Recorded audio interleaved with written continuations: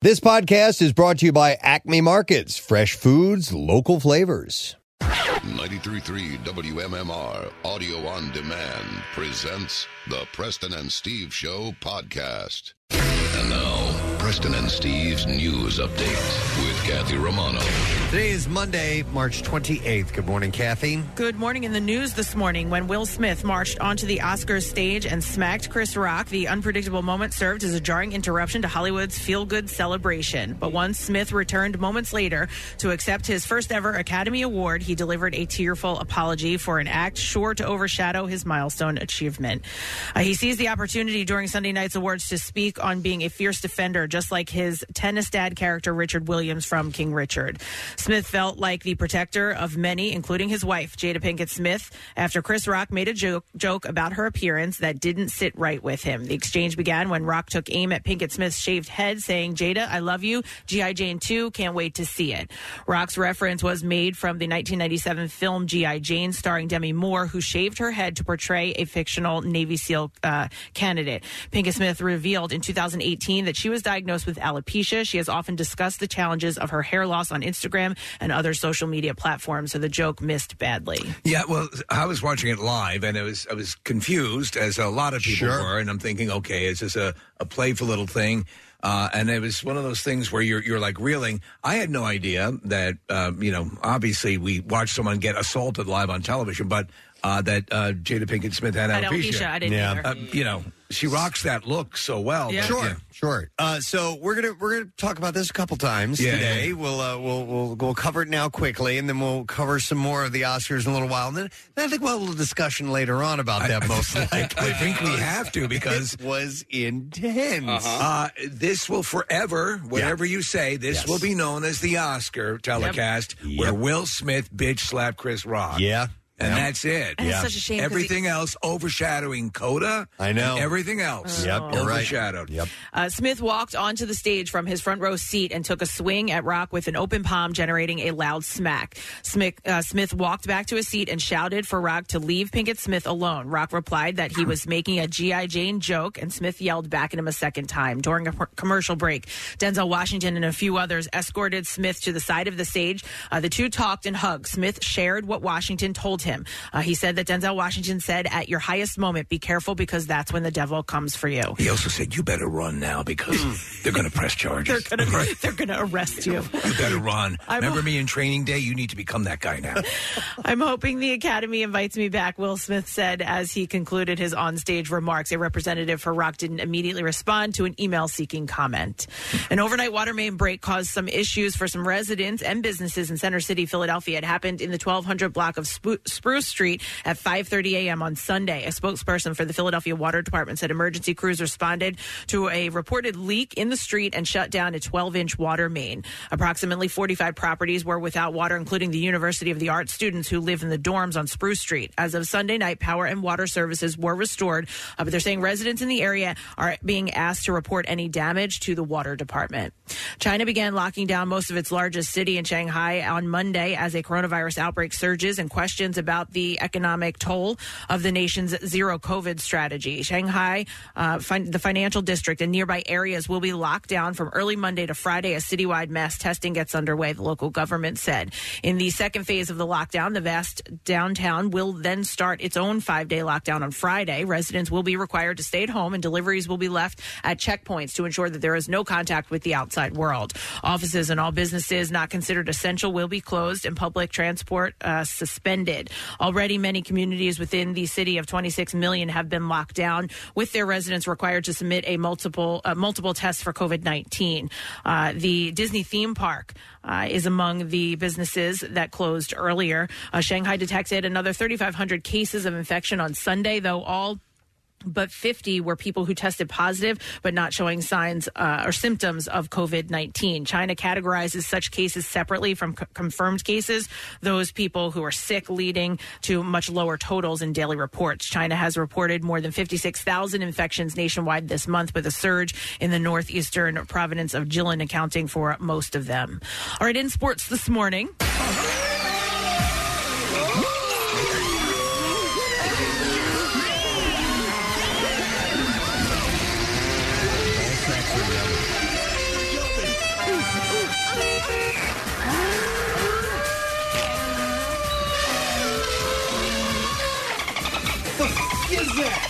Devin Booker scored 35 points.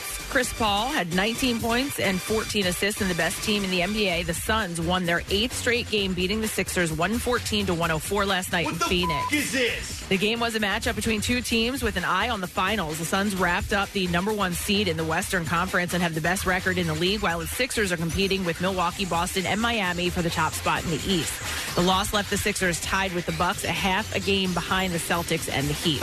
Is that? The Sixers play the Bucks in South Philly tomorrow night. Tip-off will be at 7 o'clock.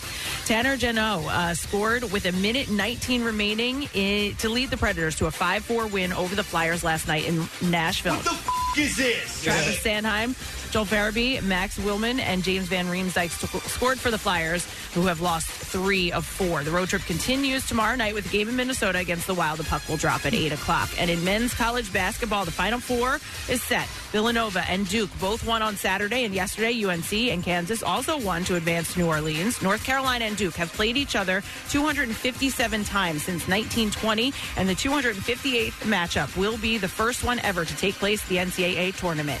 North Carolina and Duke are located 8 miles apart and have combined for 248 NCAA tournament wins, and after number 8 seeded UNC easily beat the 15 seeded St. Peter's last night in South Philly, the Blue Devils and Tar Heels will now face each other in the Final Four. Jay Wright and the Villanova Wildcats, who beat Houston by 6 on Saturday night, will take on the top seed in the West region, the Kansas Jayhawks, on Saturday at 6 o'clock. And that's what I have for you this morning. All right, thank you very much, Kathy. Not a whole lot to talk about today. I was telling Kathy in our office, I'm like, there's too much. There's too much going on. It was a weekend of incredible highs and incredible lows. Nova, it goes to Final Four again. Wonderful. Fantastic. Huge. Yeah. Huge blow. Taylor Hawkins dead out of nowhere. And that we were all texting like crazy with each other over the weekend, just blown away by that. And obviously a couple of things going on into regard to that. We're going to suspend the MM March Madness today out of respect for Taylor and musical tribute. We're going to move that till tomorrow. So that is a shifting date. We on the Preston and Steve Show are going to play nothing but Foo Fighters music this morning. Obviously, we're going to stop and talk about Taylor and his legacy and all that. And there's some terrible information that's coming out of Bogota as well concerning toxicology reports and things like that. It's sad all the way around. There's so much negativity with that, but we can focus on the great music and the wonderful smile that he had and that energy and so forth. But we're going to talk about that, obviously. And last night with the Oscars, I was looking forward to talking about the fact that Coda won all these great awards because I love that movie. That story's changed. And Dune, too. Dune did very well, I love that film. But something else happened there last night. Oh, my God. So I watched the whole thing live, and and actually during commercials, I'd switch over. Dune was on HBO, so I was going back and forth. And I'm like, this is pretty pleasant. It's moving along. I like what they're doing here. It's okay. I think we're going to wrap up this evening with a couple of stories and awards to talk about. And when that happened, Steve, what time did that happen? How late? That was later it? on. That's like 3/4 of the way through because it was just minutes. About 20 minutes before, 15 minutes before, Will Smith won the best. Right. Oh, Will Smith won an award. Yeah. You Oh, didn't hear? Yeah. All right. So we're obviously, like I said at the top here, we're gonna cover this in chunks. When we come back with the entertainment report, we're gonna go through some of the specifics of the awards that were won and things like that, and we'll touch and we'll play the audio of the. If you're just waking up and you did not hear, Will Smith smacked the crap out of Chris Rock live on television. It was not a joke. No. And it was wild. So, and then we're going to have to talk about the details of that later on in a little bit more.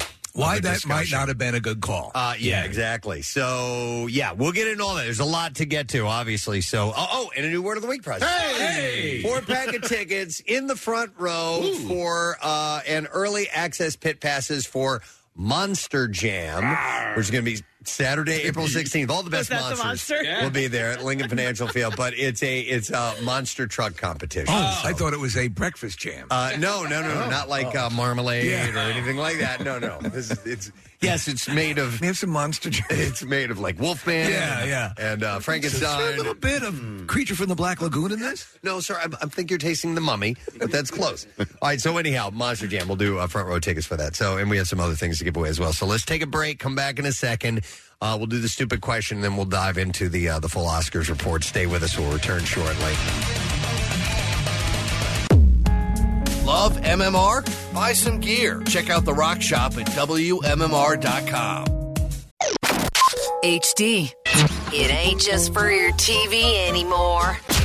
Use your HD radio to hear the best sounding MMR there is. Plus, enjoy MMR HD 2, the MM Archives channel. Everything that rocks never sounded so good. Now, back with more of the Preston and Steve Show podcast. This traffic report brought to you. It's brought to you. Sing it up. Sing it, girl. Come on. Whole Foods Market. It's beautiful. Get 5 yellow mangoes for $5 through April 5th, plus an extra 10% off for Prime members while supplies last. Learn more on the Whole Foods Market app.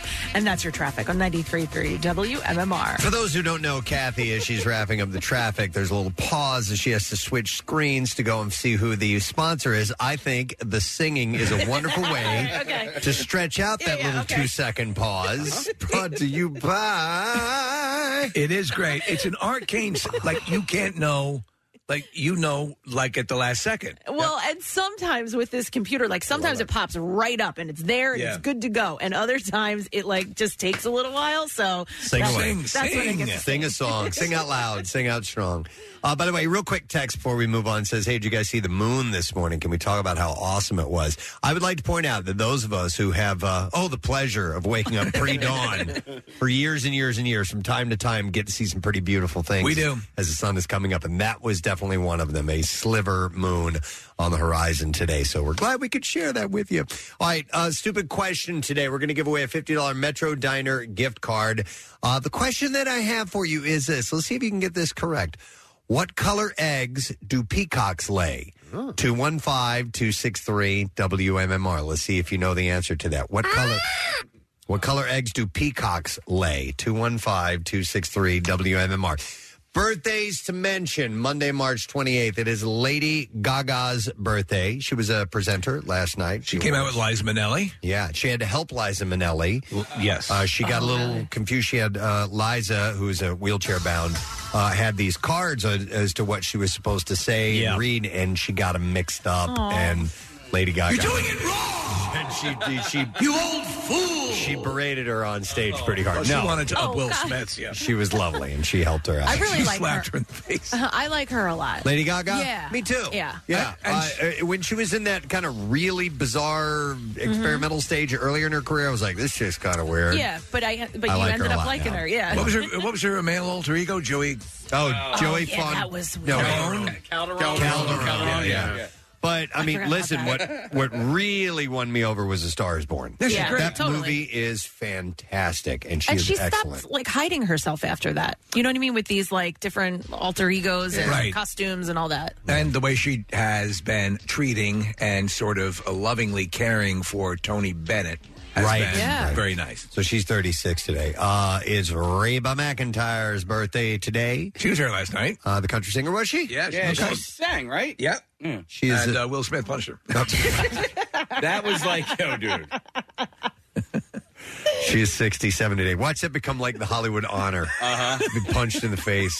Did you get Will punched Smith. too? Yeah. Vince Vaughn has his birthday today. The actor turns 52 years old. Julia Stiles of things like 10 Things I Hate About You and The Bourne Identity. She is 41. Director Brett Ratner is he's the guy who brought us the Rush Hour movies, Red Dragon. He did X-Men Last Stand. But he is 53 today. There are moments in that movie that are decent. Yeah. There are moments that are staggeringly outlandish. Like if you want to get out to Alcatraz Island, he just moves the Golden Gate Bridge over. I'm like, right. Dude, there's like ferries leaving every 10 minutes. Yeah. Shanna Mokler, the beauty queen, ex-wife of Blink-182's Travis Barker. Yeah. And they've been in gone the news a lot. Back and forth. Yep. She is 47 today. And then the last birthday that I saw is actor Nick Frost. I love that guy. He turns 50 years old. We've had him in the studio. Yeah, we have. Did we have he and Simon?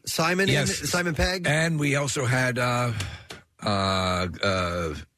director, Edgar Wright. Okay. Yep. Right? Yeah. Yep. So Nick is celebrating his 50th birthday today. All right, let's see if we can get an answer to the stupid question. And what color eggs do peacocks lay? 215-263 WMMR. I'll go to Sarah, see if we can get the answer. Hey, Sarah, good morning. Good morning. Hi, Sarah. Do you know the answer? It's like a light pale brown. Nope, that's incorrect. Thank you, All right. Let me go to Ryan. Hey, Ryan, good morning. Good morning. How are you today? Good. Ryan, what color eggs do peacocks lay? Pink. Pink. No, incorrect. We will go to Eddie. I don't know what you're doing. Next, really. hey, Eddie, good morning. Okay. I am sick of these monkey fighting. Yeah, whatever. You Monday to Friday plane. Monday to Friday play. All right, Eddie, what color eggs do peacocks lay? They don't lay eggs? Thank you. Trick question. Peahens lay eggs. Eddie, thank you for picking up on that. We're going to give you a $50 Metro Diner gift card. You can get hooked up every Friday and enjoy the gold standard in fish and chips at Metro Diner, including their newest fried shrimp and fried seafood platter, available for dine-in, pick-up, or order online at metrodiner.com. All right, so what do we do? All right, number one movie was Lost City at the box office. So it's, whatever, man. I'm going to go through the rest of those.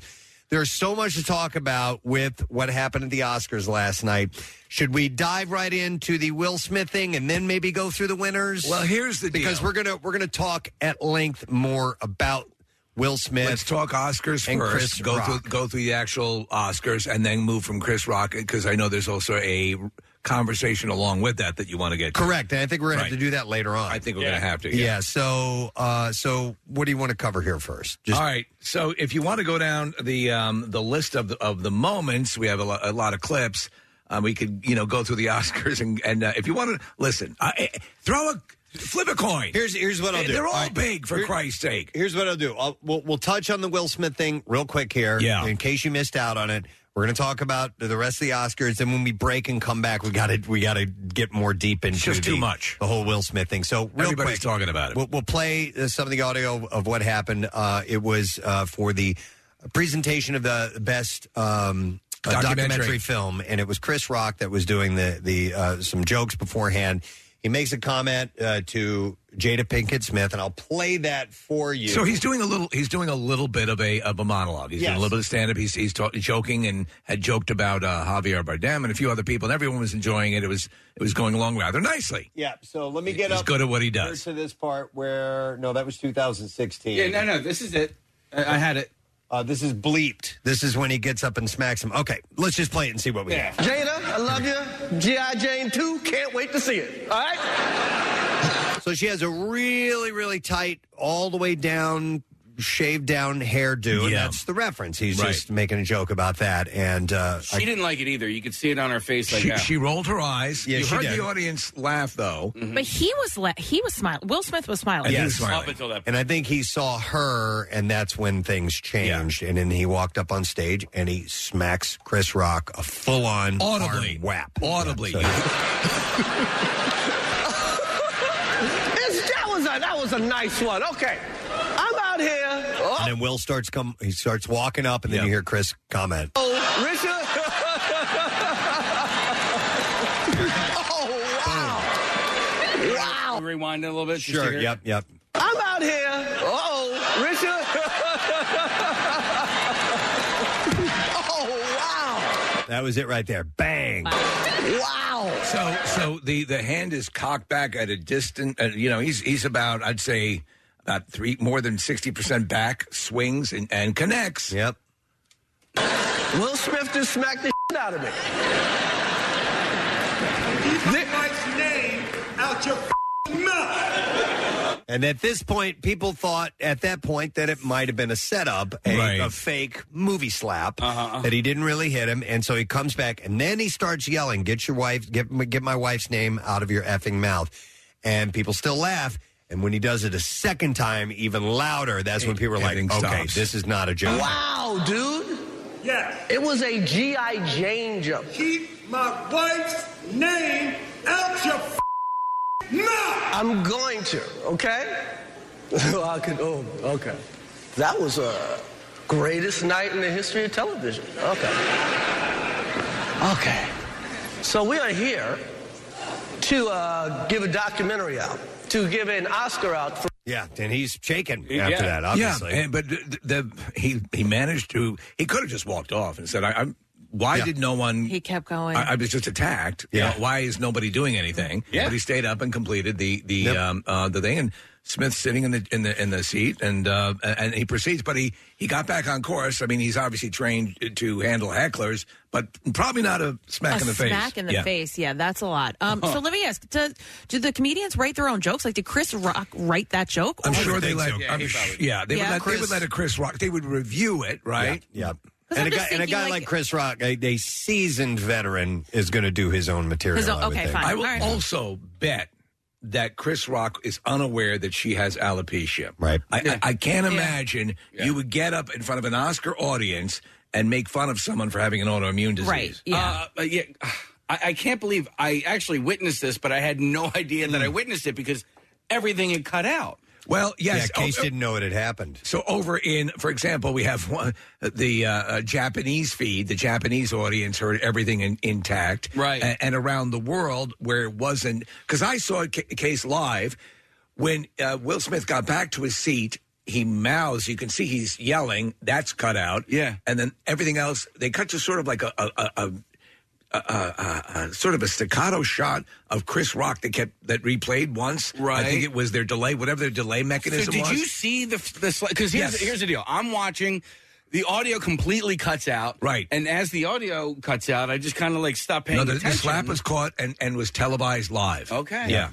All right, so that's the meat. That's the big stuff. That's what happened. That's what we're going to talk about, and we're going to get into that. Nothing much. Not much. Yeah. No, we're gonna get into that a little bit later on. I want to go through the awards, and that's probably going to take up all of our entertainment report. To be honest, but you've got to know. Here, I'll tell you what. Amy Schumer comes out later on. Preston, I don't know if you saw it, but she had a Spider-Man costume on. Yeah. Earlier on, she comes out and she goes, "What did I miss?" Yeah. Oh, she's so good. She was good. She was really good. Yeah. I agree. All right. So anyhow, outside of that, which I said we're gonna chat at length about here in a little bit, some awards were handed out. So we can go through some of that. It was actually overall, I thought, kind of a decent thing. They were because of the layout of the set. They were quicker to the stage. Things were moving a little bit faster than I thought. They were keeping on track. You're right. They did get up to the stage quickly when they won. Yeah, which was good. So let me go through some of the awards because big winners last night were Coda. And Dune, as far as taking home a number of trophies. In fact, Coda won all three of its nominations: Best Picture, Best Adapted Screenplay, and Best Supporting Actor, which went to Troy Kotsur. And out of 10 nods, Dune took home 6 of them, and they're mostly for visual effects and cinematography and sound and things like that. And did Dune win for? No, it didn't win for any screenplay adaptation. No, okay.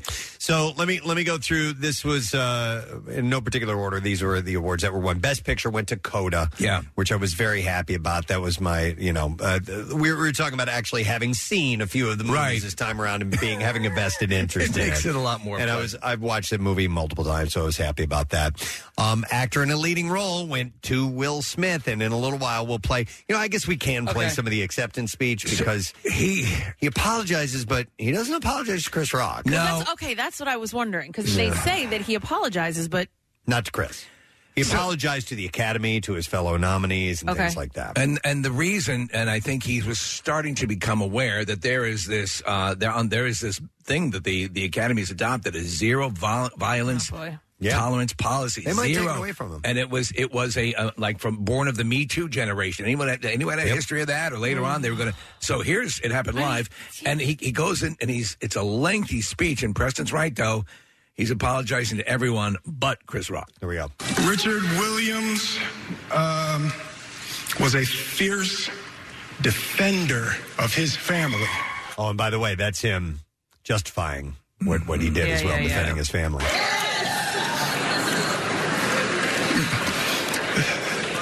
In this time in my life, in this moment, I am overwhelmed by what God is calling on me to do and be in this world. Beat up Chris Rocks. And what I loved, thank you, D. Denzel said to me a few minutes ago, he said, at your highest moment, be careful, that's when the devil comes for you. Yeah, whatever. You can't control your own emotions. It's like, I want to be a vessel for love. I want to say thank you to Venus. It's not resonating. No. It's especially, you have so many things going on here. The audience that laughed at that joke, they all laughed when he said, they're there and they're like, be a vessel of love. We just saw that. Yeah, which part of the speech was written before the slap, and which part was adapted to when he actually had to go up and accept the award? Well, I know we're going to talk about it later, but I think a huge part of this is women that lose their hair, and I think maybe he was smiling at first and then realized how upset his wife is. Yeah. Like, a woman losing her hair is it's more devastating than people think. No, absolutely. And again, I say I would be. Listen, I don't know the specifics of this, but I find it hard to believe that Chris Rock knew that he had. That right. She had And listen, I don't think it warrants him walking up and slapping somebody in the face. No way. I'm just saying that's where it's coming out. You're absolutely right. Yeah. And let's not forget that Will Smith is a vessel of love. Right. And Serena, I just spit. I hope they didn't see that on TV. No, they did. Well, I want to say thank you to Venus and Serena and the entire. They're both for the family's there. So everything that has happened, this movie that honors their father, and they're the executive producers of the movie. They wanted his story told. That's now just been overshadowed. No. Yeah. Williams family for entrusting me with your story. That's what I want to do. I want to be an ambassador of that kind of love and care and concern. I want to apologize to the Academy. I want to apologize to all my fellow nominees. Yep, but not Chris Rock. Okay. I will begin that ambassadorship tomorrow. Actress in a leading role went to Jessica Chastain for The Eyes of Tammy Faye, which honestly is excellent. A solid performance. I thought they're I haven't seen all of them, but it was a really good performance. I don't know, but good for her. Yeah, she was great. Animated feature film went to Encanto, which my daughter had to have been delighted by. I have to see it now. Where'd you fall on it? I lost where the story was going while I was watching it at the time, and I didn't love it as much. I didn't dislike it or anything like that, but my daughter just absolutely loved it. But the music is great in it. It's visually, it's beautiful. We have clips. I don't know if at any point you want to play, but they actually did perform the live version of the song that makes you cry. I know. I was getting ready to go to bed, and my daughter's like, it's your favorite song. Come here. So I went and watched it, and sure enough, I got choked up while they were playing this.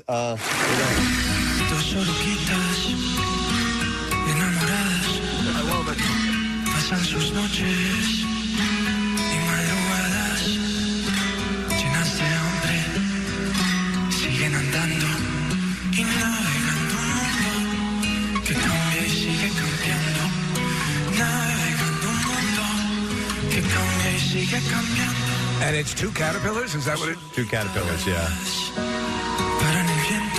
I love the melody. It's so beautiful. He's gonna cry. Siguen creciendo. No saben cuándo. Will didn't like it. El tiempo sigue cambiando. Inseparables son. So, yes. Take the caterpillars out your mouth. Jeez. Oh, man. Didn't Chris Rock create a documentary about black hair? Yes. Yeah. Oh, Okay. boy. Okay. Sorry. There's so much to this. There's a lot to unpack here. Oh, okay. We're going to come back to it. I know. Come on, man. Yeah. Let me get through this. We still have 44,000. Swear to God, I'll punch you in the face. Swear to God. No. Oh, we should do that. Stop throwing the entertainment break out your mouth. We should try and come up with the one time where we wanted to punch each other in the face the most. Okay. All right. Maybe we can do that at some point. All right. I think I have an idea for you. Okay. Anyway. We have when he wanted to punch me. I know what it is. We have a warehouse full of stuff. We need to get to that first. This is when you hit me in the mouth with the microphone. It was an accident. Oh my God! At the same time. Okay. Anyway, it's too much. Another time. All right, best cinematography went to Dune, which is wonderful. It could have gone for Power of the Dog too, because that cinematically was gorgeous. But directing went to Jane Campion for The Power of the Dog. Yes. And to be honest, I saw both that and Coda, and I'm glad that The Power of the Dog didn't win Best Picture. It was an interesting film, certainly. As a director, when she's showing that dog training, right? Yes, yeah. And, but the movie didn't leave me with as much joy and entertainment as Coda did. So they acknowledge, and we do have, I don't know how many clips you want to get to, but there was a point, and it's not actually contained in the clips, but Wanda Sykes says, I've started watching. Oh yeah, for the third time. I'm halfway through it. Yeah, I'm halfway through it. It's not in the clips though. We have a whole bunch of other stuff. So documentary feature went to Summer of Soul. That's Questlove's doc. How cool was that? Excellent. Good for him. We haven't accepted. Do you want to play the clips here or move on? Let's no. If we're going to play the clips, we should play them now. Okay. So yeah, here's Questlove. This is a Philly guy who did us proud last night instead of by the way, someone. The movie's fantastic. When you get a chance to see it, he's great. The story of the Harlem Cultural Festival should have been something that my beautiful mother, my dad, should have taken me to when I was 5 years old. And this is such a stunning moment for me right now. But this is not about me. This is about marginalized people in Harlem that needed to heal from pain. And just know that in 2022, this is not just a 1969 story about marginalized people in Harlem. This is a story of I'm sorry, I'm just overwhelmed right now.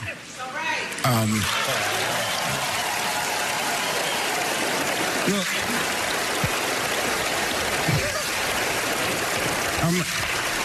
I'm going to get myself together, and I'll thank everyone proper when I get off stage. But on behalf of Hulu and Searchlight and Onyx, the beautiful women of Onyx, and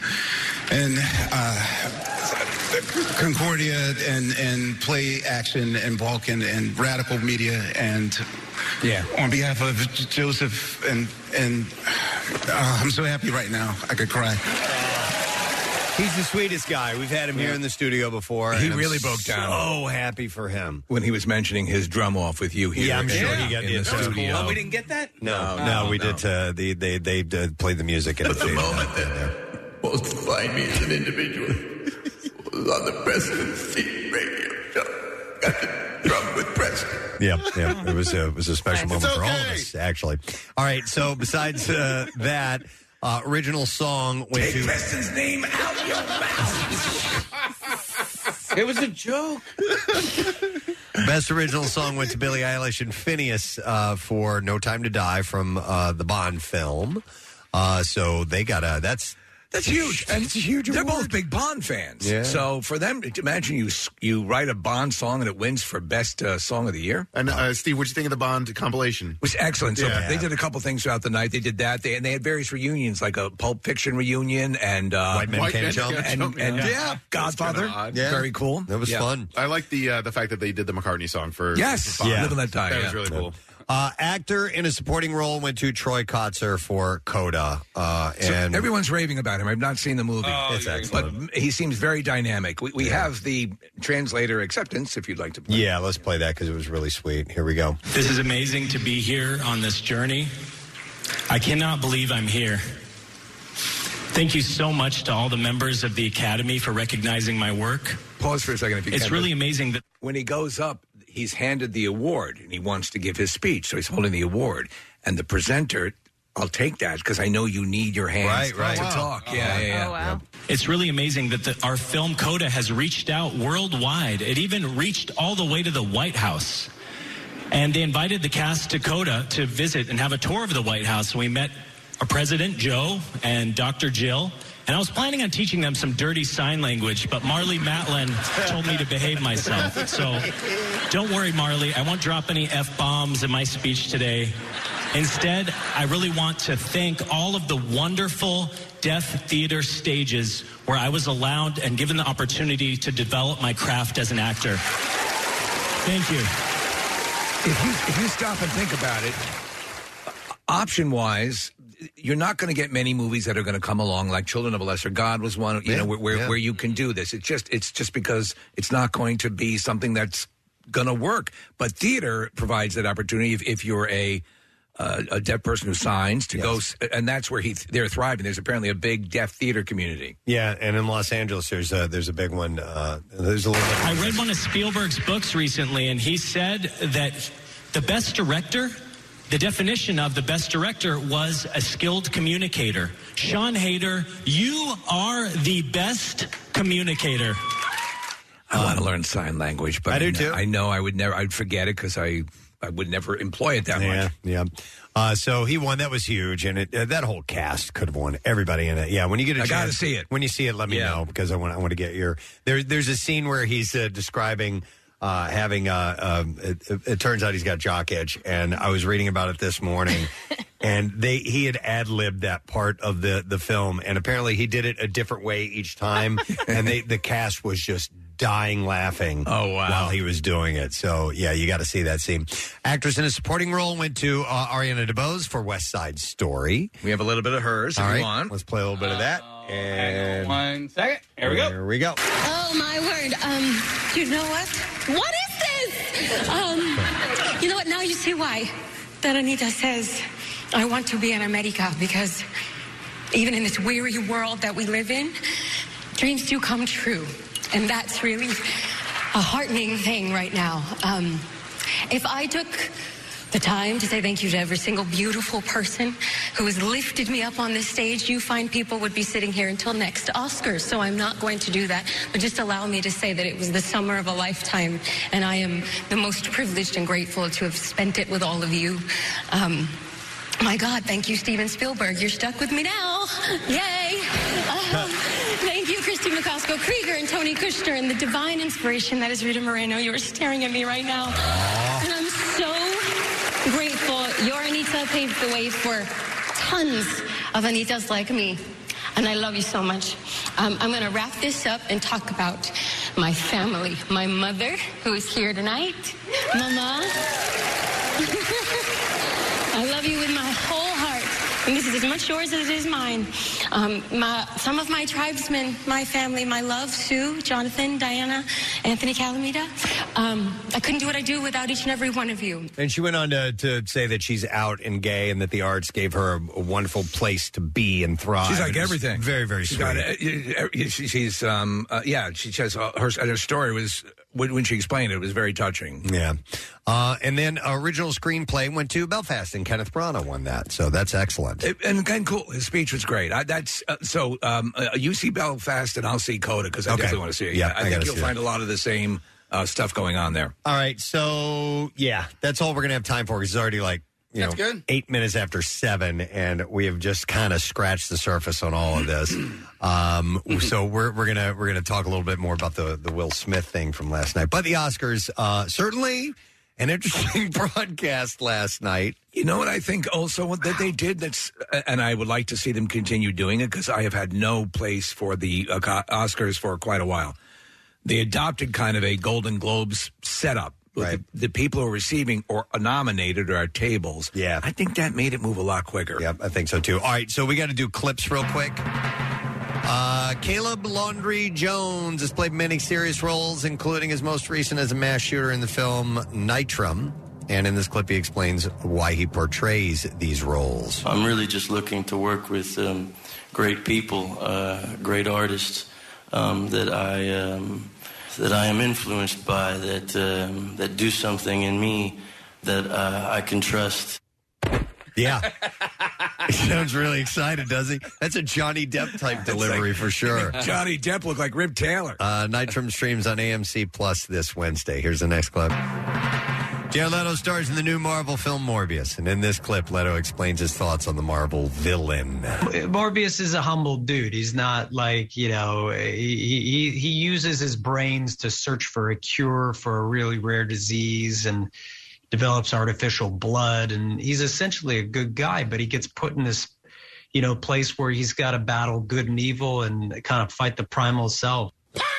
Morbius will premiere on Friday exclusively in theaters. All right, so we're going to break. We're going to come back in a moment. Also, besides the whole Oscars fiasco and everything that went on last night, we lost a great musician over the weekend, Taylor Hawkins. Of course, devastating. Aware of that, and that was just out of nowhere. There's some more details surfacing on his untimely death. But we are going to do a couple of things. We are going to suspend the MM March Madness today. And we will get back to that again tomorrow. But we're also here on our show. We're going to play nothing but Foo Fighters music this morning. And obviously, we're going to talk about that some, too. So we're going to take a break. We'll be back in just a moment on this Monday morning together. Stay with us.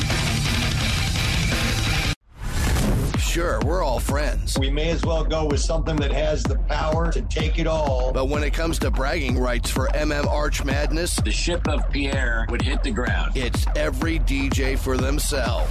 Yeah, Preston, what? Watch the full draft now. One from the Big Four, Brent. On WMMR.com.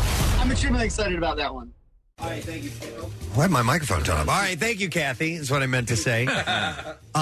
So a lot to unpack here, and we touched on some of it in our Oscars recap just a little while ago of Will Smith smacking Chris Rock live on television last night, smacking him hard. Let's play the clip again. Yeah, you can hear it. Just to reset the whole thing, because Chris was presenting Best Documentary, and he was taking a few cracks at some of the audience, which it's a roast type of atmosphere. It's what's done at the Oscars now. And he was making a joke about Jada Pinkett Smith's short hair. I'll play the clip. Will Smith walks up, smacks him in the face. You probably have seen this by now. But if you've just woken up, maybe you missed it. But this is the audio of that. Jada, I love you. G.I. Jane 2, can't wait to see it. All right?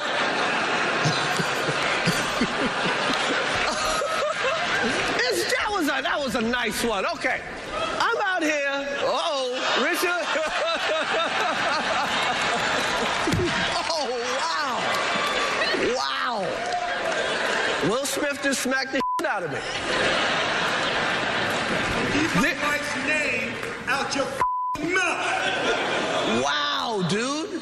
Yes. It was a G.I. Jane jump. Keep my wife's name out your no!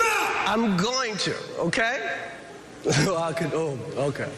That was a greatest night in the history of television. Wow. Okay, so a lot to get into as far as this goes, and the fact that Will committed assault on another human being. And if you want to not be seen committing assault on the stage during a live Oscars telecast, is the wrong way to go about it. Right. I mean, his emotions obviously got to him, and he probably wasn't thinking any of that. I wish they showed her, because they showed her first. No, at first, but after. then after. Yeah, me too. I was curious about the two because they zoomed in on him, on Will Smith's face. She was sitting next to him, but they didn't show her, and I didn't know how she would have reacted to him getting up and doing that. You know what I mean? Well, they were seen leaving. They left the awards. They went to a party after. Yeah, they went to Vanity Fair party. He was up. He was dancing around, and they were not addressing it. But the family was all there. They were all smiles. She was all smiles. Do you think she said, like, do something about that? Or I think he saw, as Preston posited earlier, that she rolled her eyes, and maybe it sank in for a second because the audience laughed at that joke. Yeah. The audience, it was a good laugh. Listen, I don't think that everybody knows that she has alopecia, which is, your hair falling out. Yeah. And so maybe Chris Rock didn't know that. I don't think he would have done that. Why would you get up on a global stage and make fun of someone with an autoimmune disease? So, as you can imagine, it's a reaction. And where do you go to for this, something like this? You go to social media and see what people are posting about. And we know how lovely that can be. But it's split because you have those who are saying, hey, he got up and he assaulted someone. And there are others who are saying that defending the honor is another way to look at this, too. So it's kind of split. I know. And Kathy's guys saw the look on your face. I'm the same way, too. I would think, especially in that environment, and Steve, you had said this, if you're going to get up and make a scene, you can walk up and say something. My wife has alopecia. I appreciate it if and you that apologize. was out of line. Right. You're out of line. Right. And I'm serious about this. Right. You could make a big scene and we'd still be talking about that today. Yeah, but he hit him. Yeah. And that's crossing the line. I think we saw a whole different side of Will Smith that, everybody, he's beloved, people love him. He's from Philly, and I think that we saw a whole different side. Now, he didn't punch him square in the face with a closed fist. He slapped him, still assaulting him. It was a loud smack. Oh, no, and listen, it was hard. It was completely, you can't do that. You can't hit somebody else. Come on. But what I said before was, and I think even if he yelled at him, keep your wife's name out of your effing mouth. Even if he yelled that, it still would have caused a scene, but you can't hit somebody. He should have been escorted out of there. Well, who intercedes? So what if someone in the audience had a gun? Or I mean, I know they have an extensive, pat-down procedure and everyone's getting tested out the wazoo. If there was ever a time for his auntie to step in and move him out of the area, it was last night. Yeah, there's security there, I'm sure of it. They have to have security all over the place. But, it's Will Smith. And so when they walked to the side with Denzel Washington, was that after his speech, or was that when they went to commercial? So they went to commercial after that, and then Denzel Washington and Bradley Cooper and Tyler Perry all got up and sort of went over to him and said, you can put it in check. The thing is that what I saw in the footage and the stills that were accumulated, there was no executive producer, no person who went over and said, "Well, you're going to need to leave now." Right. Because there's an account of that, Steve. So the producers were forced to decide how they were going to have to deal with it right away. So.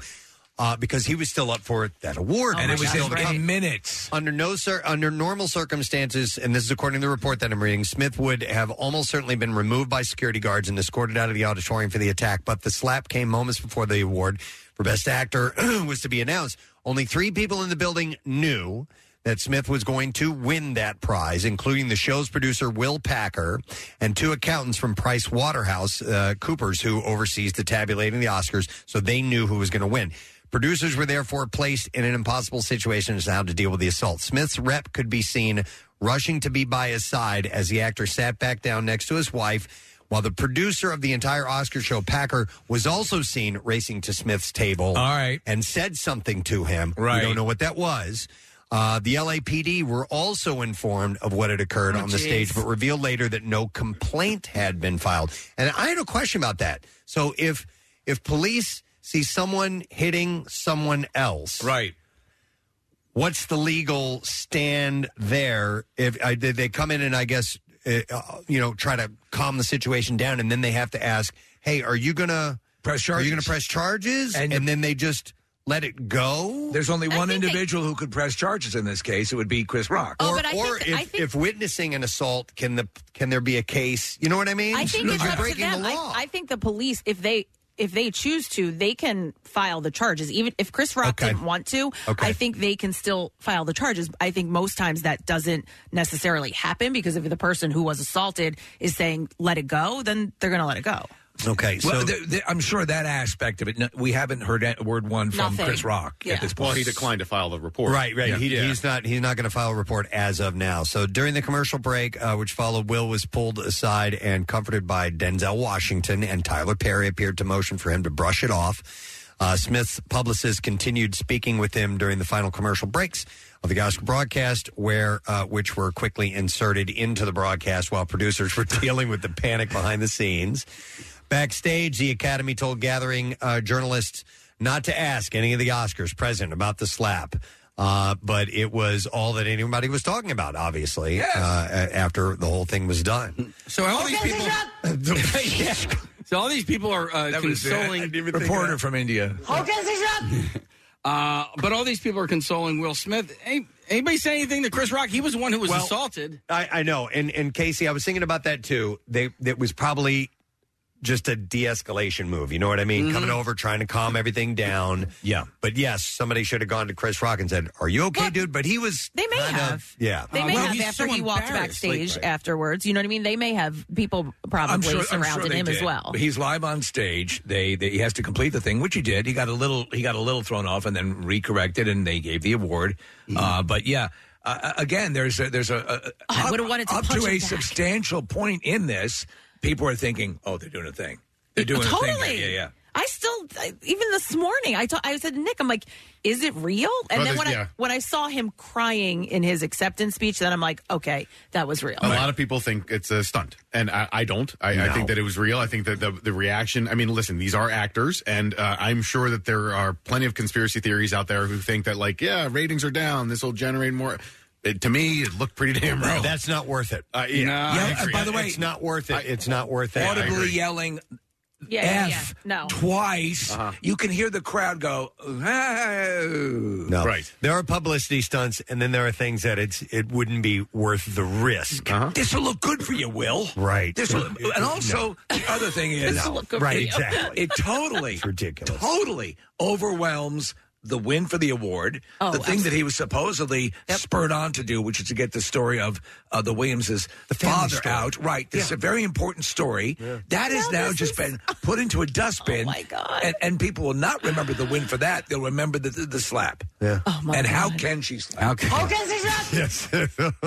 I do think, though, like I said earlier, a woman losing her hair, like, I think, of course, everyone's like, yes, she has an autoimmune. This is terrible. But I think it's so much more devastating than people know and think. And not that, again, it does not give him an excuse to do that.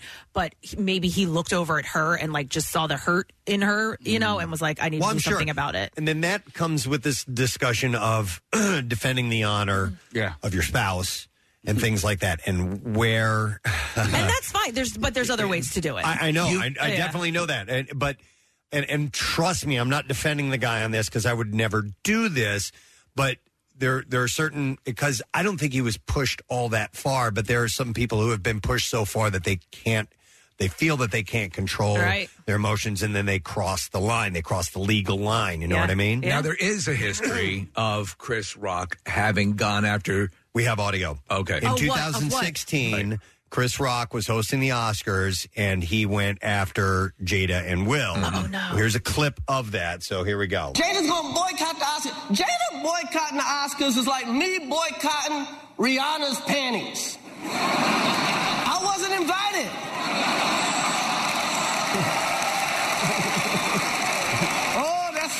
That's not an invitation I would turn down. But I understand. I'm not hating. I understand you're mad. Jada's mad. Her man, Will, was not nominated for concussion. I get it. Tell the truth. I get it. You get mad. Said it's not fair that Will was this good and didn't get nominated. Yeah, you're right. It's also not fair that Will was paid $20 million for Wild Wild West. Okay. But I mean, it's that's within the realm. Yeah. And then, as is pointed out, what kind of precedent does that set? Again, if I was, my initial reaction was, if you were that moved and it meant that much, you could simply have gotten up and keep a check on the physical aspect and go, put the mic. My wife has this condition. Yeah. Apologize to her right now. Yeah. And before you cold cock them, you know? Yes. Well, and then the three hosts of the show, they took a jab at them, which was kind of funny. And they seemed that Will Smith seemed to be okay with it, like, them being, have an open marriage and stuff like that. So I'm wondering, too, then was that like, okay, just put a smile on, and then there was another joke and it just got to be too much. That's what I was thinking about, Kathy, is maybe he had just been sitting there just kind of gritting his teeth and smiling and going, if a couple of jabs were made at him already, that this one was the one that went over the that top. He wasn't having. But man, you gotta. He could. Now, and the Preston. So the Academy is between a proverbial rock and a hard place because they instituted these very, very strict rules in light of the Me Too.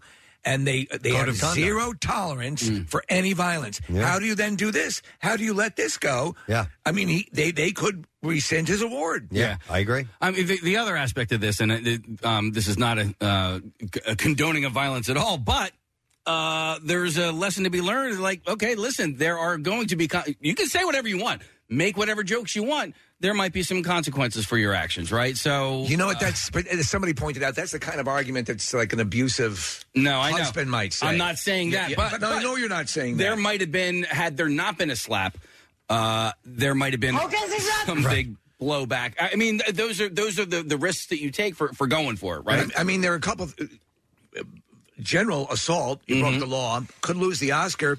Really was pardon the expression, a slap in the face to the Williams sisters and this movie that meant a lot to him, overshadowed, I think, what's the story everyone's talking about? Not the Coda win.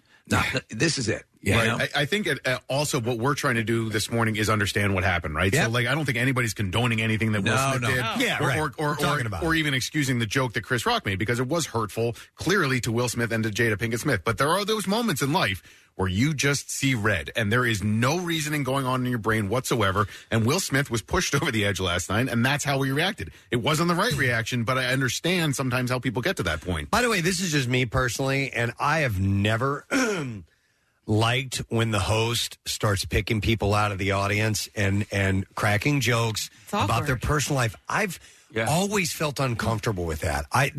There are other places you can go to, and to be honest, I'd rather let's get to business and get to the awards and so on. And I never really have, and they've been doing it for a long, long time. You know, Billy Crystal and all these hosts have always kind of done that character assassination thing, and I just have never felt comfortable with that. And that's just me. No, and I completely understand that. And you can make sometimes it does me. People can insult the F out of me all they want because I make fun of celebrities. It's what I do, in this sort of environment that we're doing. But what I'm amazed at is that this happened relatively late in the show. Why you're going to bring Chris Rock out at that time to do essentially another monologue, right? When you've already had a whole bunch of them, and you're sort of wrapping things up. It really need not have ever occurred. Now that it has, I'm curious as to how Chris Rock is going to react. Yeah, this is going to be interesting next couple of days. Yeah. I do know somebody who got taken out by a woman's husband. He was defending her honor, and it was a situation where this person was friends with both. The wife accidentally punched him in the face. And then he was pissed off. And so he was, calling her a bitch. Yeah. And the husband came over and took him out, you know? You know when I'm kind of okay with that? Mm-hmm. When ample warning has been given a few times. Ample warning. When you've come over and said, okay, that's enough of that. Yeah. Please don't do that again. Stop this now. You have to understand. And it happens again, and maybe one more time. Then I'm kind of okay with it. Listen, you know what I mean? If someone were to be attacking my wife, like attacking her in a multitude of different ways, I would, but I would do that first because I don't think my wife would be thrilled with me going badass crazy, and responding this way. Kathy, I think you were telling me a story one time. It happened after a Mummers Parade on 2nd Street, and a guy was drunk, and this young guy was going on, and this older guy's going, dude, you need to back off. Oh, yeah. You need to back off. Yeah. And he told him like 3 times. Kid came at him one more time. He's like, that's it. You're done. You have been warned many times now, and you have crossed the line. Right. So I can kind of see that. You know what I mean? And it's technically illegal. In fact, speaking of legal, let me go to a police officer. I have Mark who's on the line. Hey, Mark, good morning. Good morning. How can he slap? Yeah, how can she slap? How can she slap? All right, Mark. So I posed the question earlier: if an officer sees an assault take place and you de-escalate the situation, is there a legal ramification if the other person doesn't want to press charges? There is. If it's a domestic-related partnership, then the victim has no say, and the police have to take action. In this case, it's not a domestic-related incident. It's one man slapping another. If a police officer sees it, if the victim doesn't want to testify in court, there is no victim. So no victim, no crime in that kind of a case. And can the officer cite him for a disorderly conduct charge in Pennsylvania? Absolutely.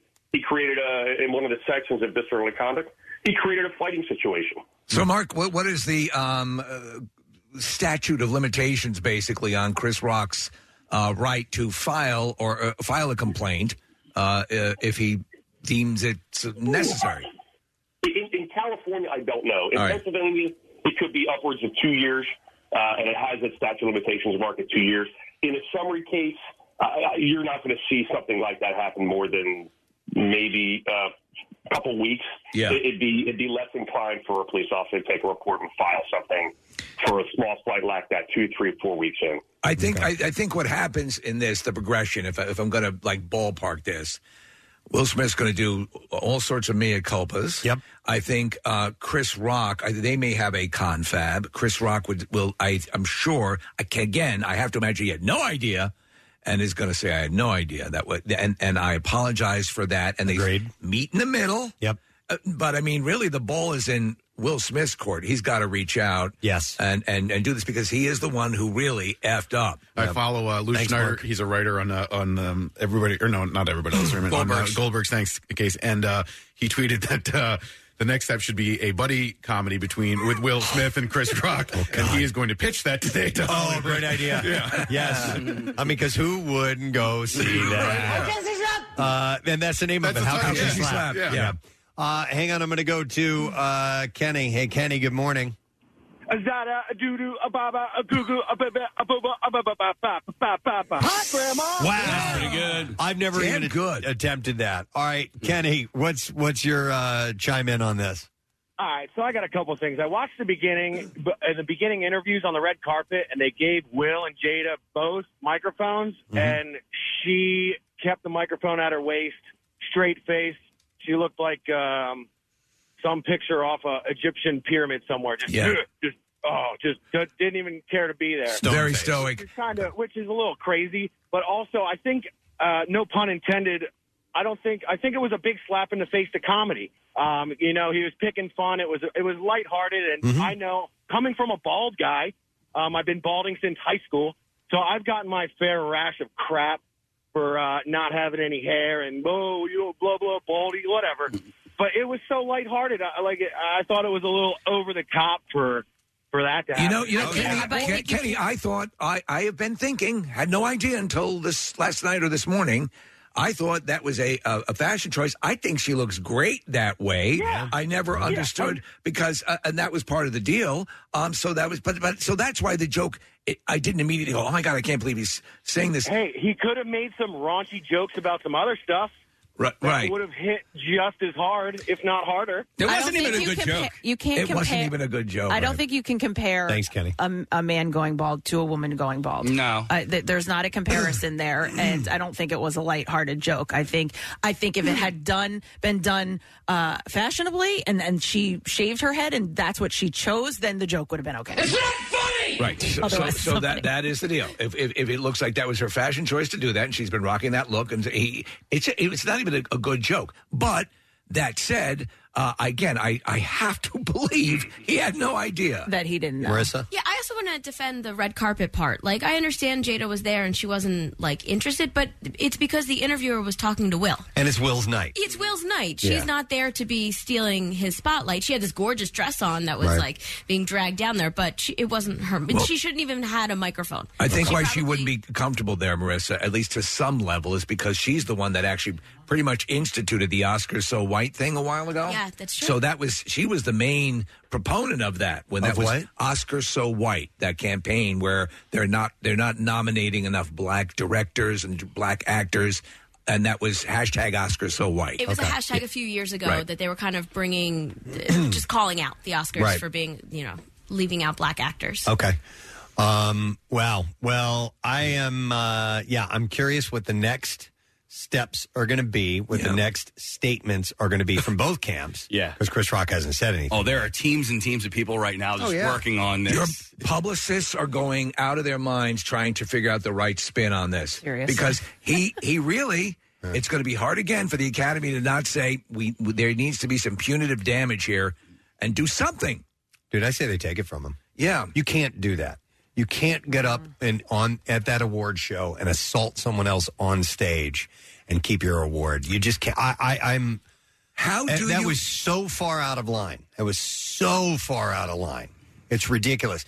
That show has a history of this character assassination thing that takes place regularly, and as you sit in that chair, you got to be ready for it.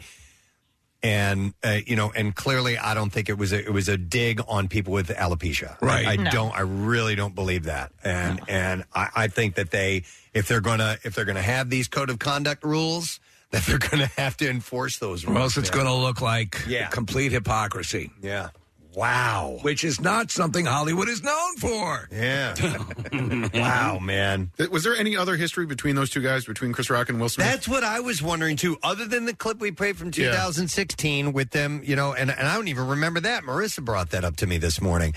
I don't remember that at all. But they have to have some sort of relationship, right? Like, or At like some point or another. Yeah. I mean, they're both in the higher end of they're big ticket items, performers. Yeah. You know, so a lot of these people do meet from time to time at one time or another. But I don't know, man. It's just. It was just so bizarre to see that happen. Logan on the phone is bringing up a point that I've heard a couple people mention. Yeah. Hi, Logan. You're on the air. Good morning. Hey, Gadzooks, guys. Gadzooks, what's up, buddy?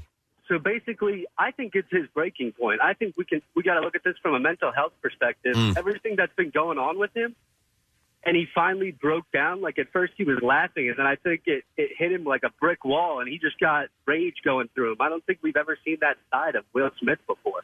So you think that there have been some things in his life going on one after another, and eventually this is the low point. I think, Logan, you're onto something because there have been reports of him, midlife or whatever stage he would classify it at, coming to terms with certain things, even about dealing with the open marriage. He did the red table talk with his own wife on that Facebook show that she has, and that was crazy. Yeah. And he even sat there and he's like, well, I also, did things with other people too, but it's like, Will, you're breaking down over this, and we're seeing it live in action. It's, right. It's crazy. It's sad, honestly. No. Wow. All right. Well, Thanks, it is, listen, if you are going through something, right, it's important for you to address it, and wear a tuxedo. And wear a tuxedo. No, it's important for you to address it in the sense that, like, for me personally, and I'm only speaking for me personally, I wouldn't want to blow up at something based on how I'm feeling about something else. Do you know what I mean? Like, and we can all, we're all human. We're all susceptible to it, right? And that's something. And it's when we see stuff like this, it shocks us because we think, could I do that? And again, just like trying to understand the situation and how it got to that point last night. Like Will Smith had an abusive father, and he's talked in the past about not defending his mom from his abusive father, and that's a part of who Will Smith is as a person. Again, not justifying what he did last night, but just trying to understand why he got to that point. That's one thing. We don't live in a world where you can observe the other aspect of the argument and not. No, you're not saying that. And clearly, it's 20/20 hindsight for everybody this morning, right? We're all saying what we would have done or should have done or could have done in a situation like that, but you're in the heat of the moment, it's different.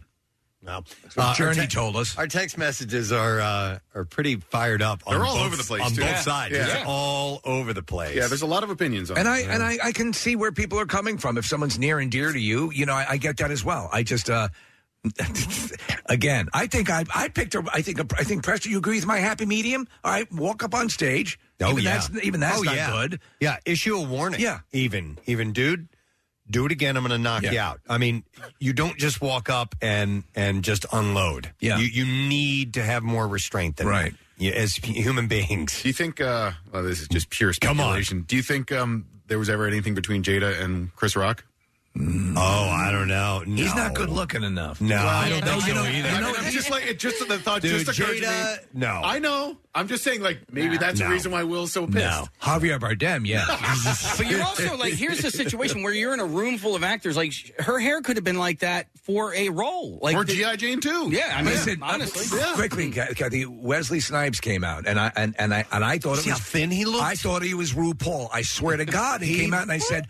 And then I said he's going to star in the RuPaul story, and it turns out somebody suggested it is for a role. Is it really? Yes, okay. I hope so because I very thin. I was concerned. Yeah. Marissa just sent me a Rolling Stones article that points out that the two of them went to a basketball game together in 2012. Chris was on an episode of Fresh Prince in 1997. The first noted an issue between them in 2000 was the 2016 Oscars joke. There you go. Hang on.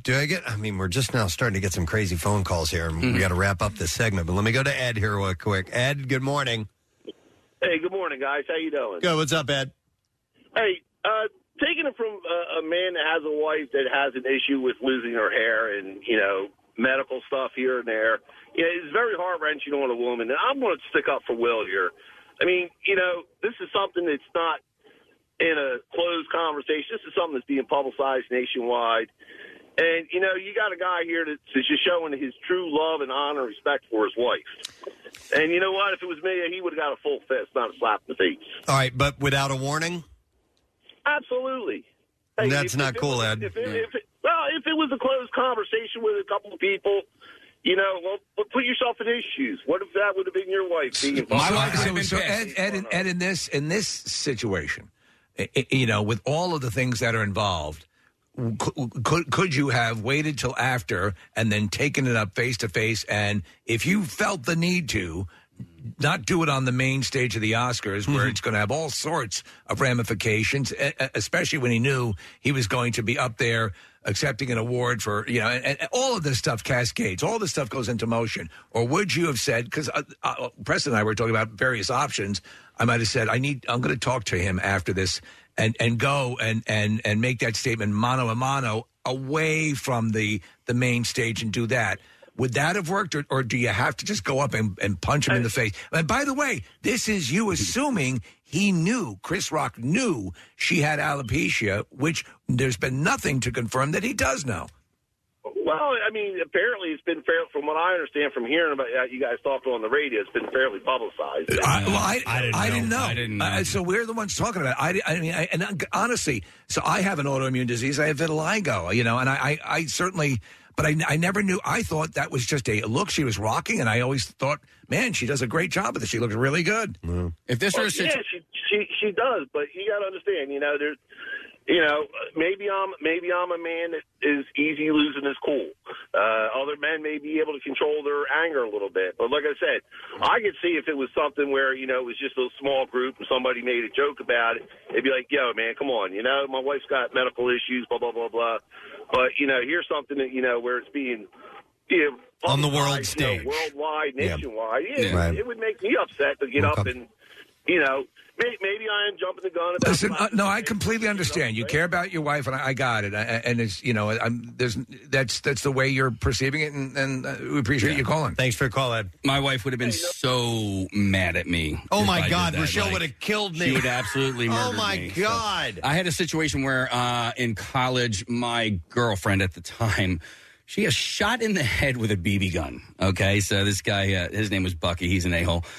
He shot her in the head with a BB gun, and I was going to go kick his ass. And I was forbidden from doing so. Right. But I had to, at some point, defend her honor. But, if I wanted to stay in the relationship, I wasn't allowed to lay my hands on another person. But I had to go do something. Do you know what I mean? Like, I was I know exactly in a situation. What you mean. Yeah, Rochelle would have been the same way. She would have not wanted me to do something like that, even had she been offended or hurt, emotionally like that. What if they followed through and they threw him? What if they had escorted him out of the awards last night? Yeah. Before, I'm surprised they didn't. Yeah. I'm surprised a lot of people are calling for it. I mean, like Judd Apatow and a few other people were checking in and saying, why didn't that happen? I just don't know if he just hit someone on stage. If it was anybody else that went up there and slapped him, and you were talking earlier, Preston, where the producer of the event knew that he was going to win a little bit later. Did that inform the decision to? It could have. Yeah. Let me go to Barbara. Hi, Barbara. Good morning. Good morning.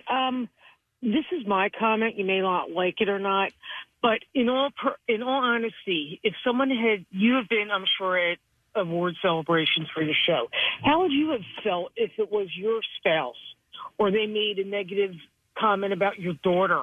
How would you feel? We've actually already answered that question, Barbara, in this conversation. It would be very, very bad. I could see myself getting furious. But also, Barbara, consider the history of the Oscars and the fact that character assassination is a regular part of the monologue. It's what they do at that show. It's a bit of a roast. You have to go in there and be open to this. And if you hear something that crosses the line, you already know they're probably going to come, or that you're an open target for it. You need to be able to have the restraint to keep from going up and punching someone in the face or smacking them in the face. Now, you can make a scene, you can do other things, but that's what we're talking about. Right, and I understand that, but as a baseline, Chris Rock's an idiot. Okay, that's fine for you. That's fine for you to think so. That's fine, but you feel he deserved a punch in the face or a smack in the face. Absolutely. Okay, so that was the right thing to do. I think it was totally justified. Okay, all right. Well, that's your opinion. I'll tell you this: he clearly will himself appeared to quickly start to reassess in his own speech, his acceptance speech, what have I done? And so that's part of the deal. But I think there are a couple people that, again, I say, if all it was a joke, as Preston says, since time has begun, since the awards have begun, since they started doing it on this level, you're going to get a little bit of jabbing. You're going to get, a little bit of stuff. And so if it was done simply because Chris Rock thought your fashion statement of shaving your head, I'm going to have a little fun with it. Right. As opposed to, here's someone with a medical condition. I'm going to rip him up on global. No, I can't imagine that's the case. What do you think was he next going to, the next he was going to point out. They're all deaf. The deaf. They can't hear. Oh, come on. They say whatever you want. They won't know. Yeah. That's terrible. So obviously, you're not going to do that. Hang on, let me go to Jen here real quick. Hey, Jen, good morning. Hi, how you doing? Good. What's up, Jen? Okay, so I gotta just say, I love Chris Rock. He's one of my favorite comedians. I actually love Will Smith. I usually have much respect for the man and the way he is. But after last night, I lost a lot of respect for Will Smith.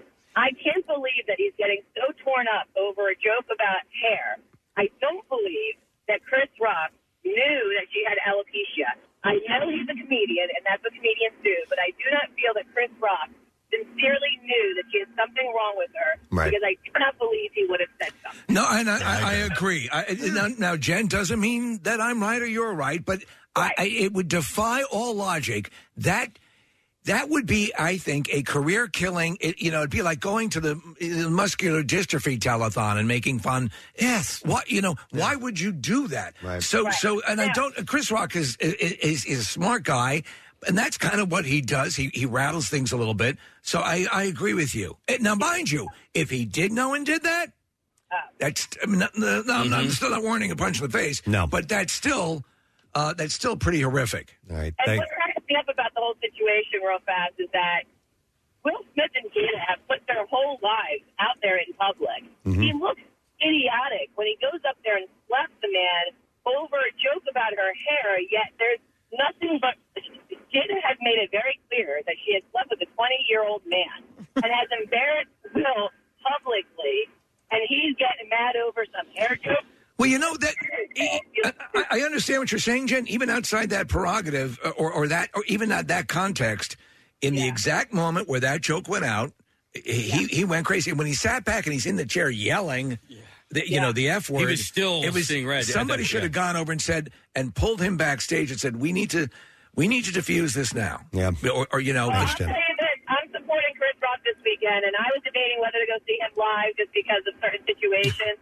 And I went ahead as soon as I saw that slap, and I said, "I love you, Chris Rock." Well, and if he talks about it on stage, you need to tell us what he said. I got to see him for the first time after the slap. I got to see what he's got to say. All right. Yeah, Thanks, let us Jen. know, right? Appreciate it, yeah. But, and listen, he probably didn't know. That's what I'm thinking. He didn't know that she had alopecia. But those jokes, like you said, okay, maybe it is his joke, but it's got to go through, their department, their writing department. Nobody caught that and said, that it's alopecia, right? Kathy, the entire room of friends of Will Smith, I assume maybe some of them know that she had alopecia. We sure as hell didn't. I read the entertainment stuff all And the you didn't time, know. and I didn't know. All right. I thought that was just a look she was rocking. So when he said that joke initially, we have the audio. The room laughed.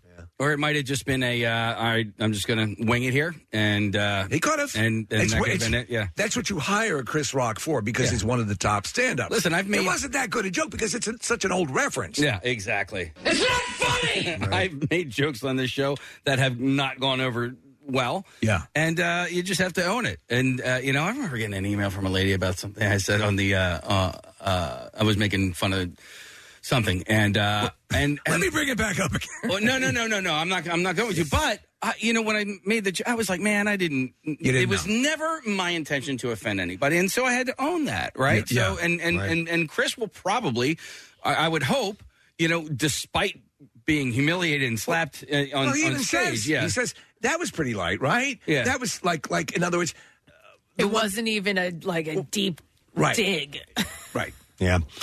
Well, I think the bottom line is, no matter what you Well, listen, people are going to have firm opinions on stuff like this. And But I respect, how you feel about this.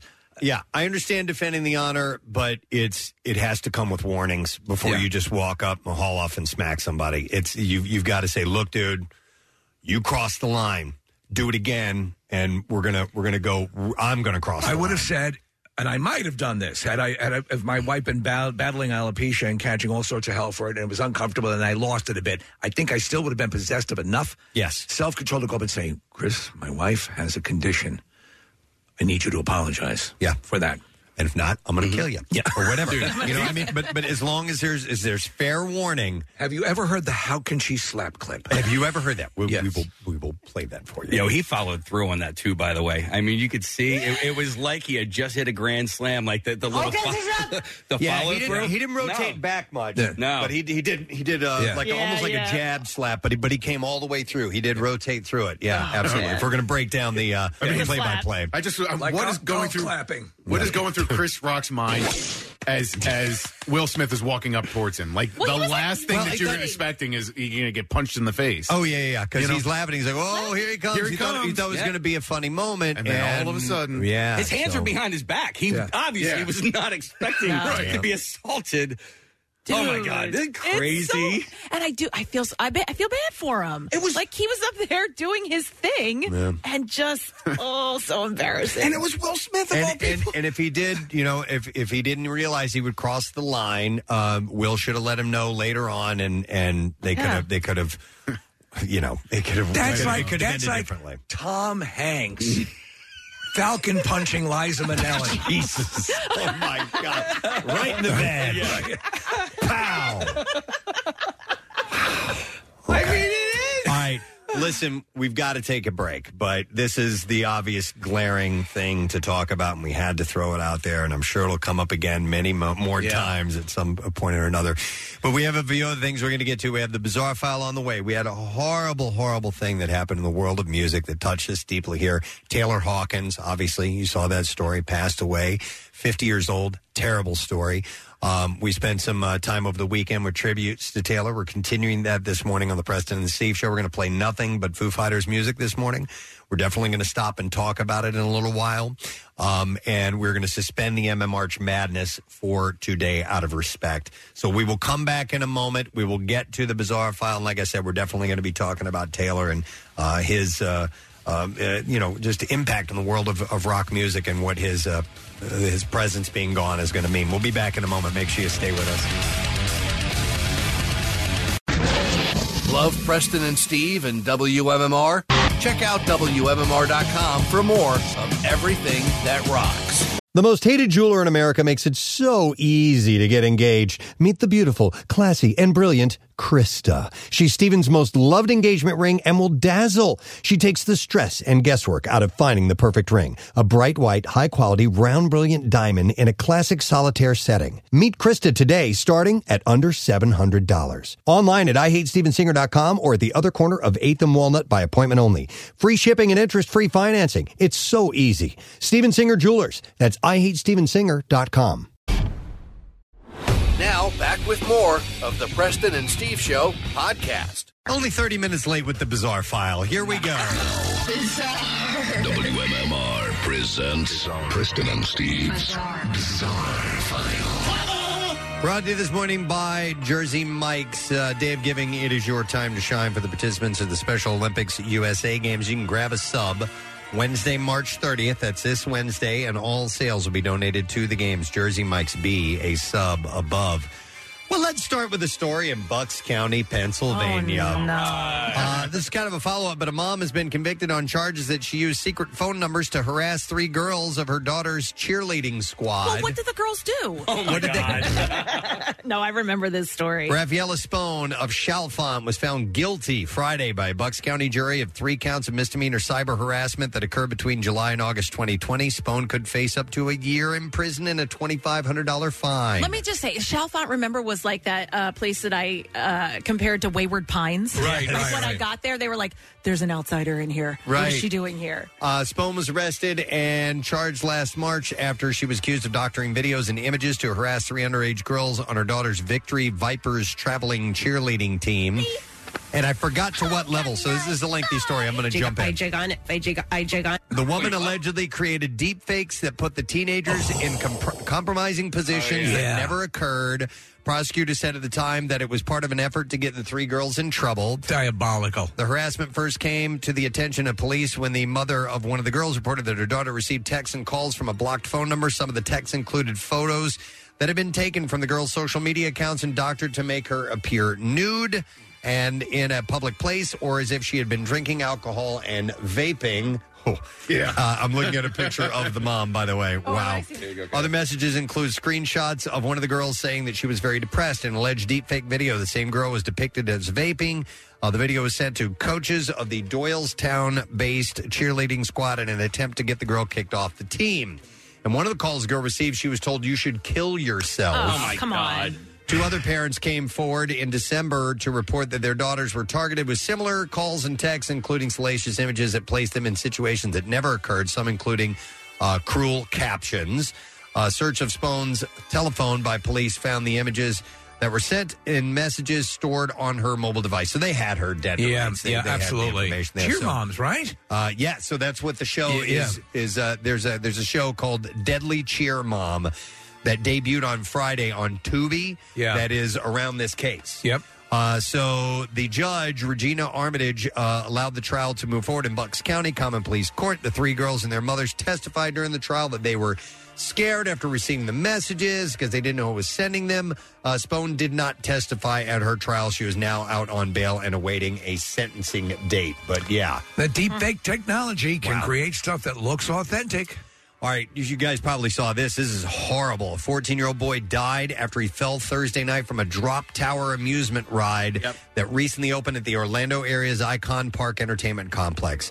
Tyree Sampson, 14 years old, of St. Louis, Missouri, fell from the Orlando Free Fall ride, described by its operators as the world's tallest freestanding drop tower. It's a cool-looking ride. It is a cool-looking ride. It blows my mind that, and this kid was huge. In video circulating on social media that purportedly shows the incident, a person falls from their seat about 5 seconds into the ride's drop down the tower as the vehicle decelerates before it reaches the ground. Deputies were called. Sampson was taken to the hospital. He died from his injuries, and details about what led to the fall were not immediately released. Sheriff's investigators will determine whether the incident was an accident or intentional. And from an initial investigation, it appears to be a terrible tragedy. I saw video footage of them while they were getting them strapped in. Right, with the and seatbelt. people were asking, is there a belt? Is there something here? And the person running the ride just kind of offhandedly goes, no, there's nothing like that, or something. And, correct me if I'm wrong, but he was 6'5" and 300 pounds. He was a big, very big kid. Yes, absolutely. They called him a gentle giant. Yeah. Oh, God. And he was visiting Orlando with his football team over spring break. It's just a terrible, terrible story. So I'm curious as to where this investigation will lead. A man at an upscale Galleria area hotel was hospitalized early Saturday after he accidentally shot himself in the testicles. Oh, man. This is in Houston. Police and paramedics responded to the shooting at the St. Regis Houston Hotel. Oh, my balls. Police said that the man was either unpacking a gun or pulling it from his pants when it went off. What's this put the gun in your belt? I know. I don't get that. I know. Tucking it in your pants? Police my balls. described the victim as a young man but didn't have information on his age. Paramedics took him to the hospital where he was listed in serious but stable condition. At least put it in the back. By the way, the St. Regis, those are really nice hotels. they They're are, like top-end absolutely. hotels. Good place to shoot your balls. Under a state law, Texas hotels can't prohibit guests from carrying firearms or storing them in their rooms. Oh, my balls. This guy shot his nuts off. One last story. Then Can you send up extra towels? Why? I shot my balls. All right, one last story. This took place in New Jersey. A human corpse was ejected from a van on the way to a funeral home during a car crash in New Jersey on Friday afternoon. Yes. Jersey? Where? In Paramus, New Jersey. Paramus, I'm sorry, Paramus. The 5-car crash on Route 17 south of the area of Route 4 also involved a horse trailer. Oh, my God. During the crash, which involved a horse trailer and a funeral home vehicle, the police wrote, an ejection of mortal remains occurred. Oh, my God. In photos, the accident shared to Facebook, a stretcher could be seen resting partially on the roadway right next to the front wheel of a truck towing the trailer. How long did paramedics try to revive the body? Police said the corpse, which was on a stretcher and wrapped in a sheet just before the crash, was not damaged, and the horse from the trailer was able to escape without injuries, so the horse was okay. 3 people were hospitalized, but with no serious injuries, and that is what we have in the bizarre file this morning. All right, let's take a break. We're going to come back in just a moment. We're going to play some more Foo Fighters, and we definitely have to talk about that terrible, terrible tragedy that took place over the weekend with Taylor Hawkins. We'll be back in just a moment. Stay with us. MMR rocks Women's History Month.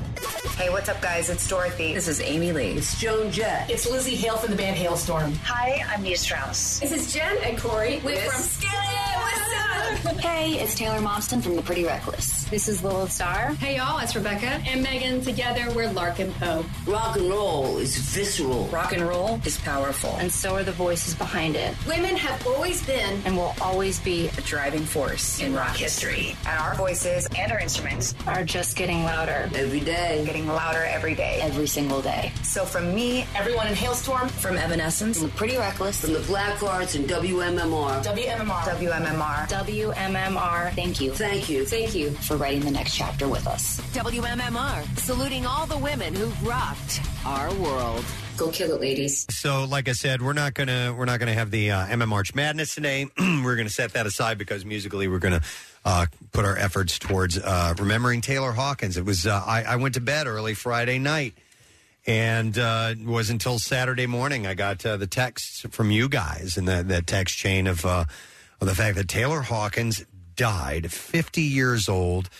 I'd never heard anything leading up to this, that he was having any problems, so I was confused. I thought, I didn't even remember his past drug problems, to be honest. I hadn't thought about that at all. I got home from a charity event and, had a tuxedo on. I go to the bathroom. I get home, and I see this popping up, and I'm like, okay.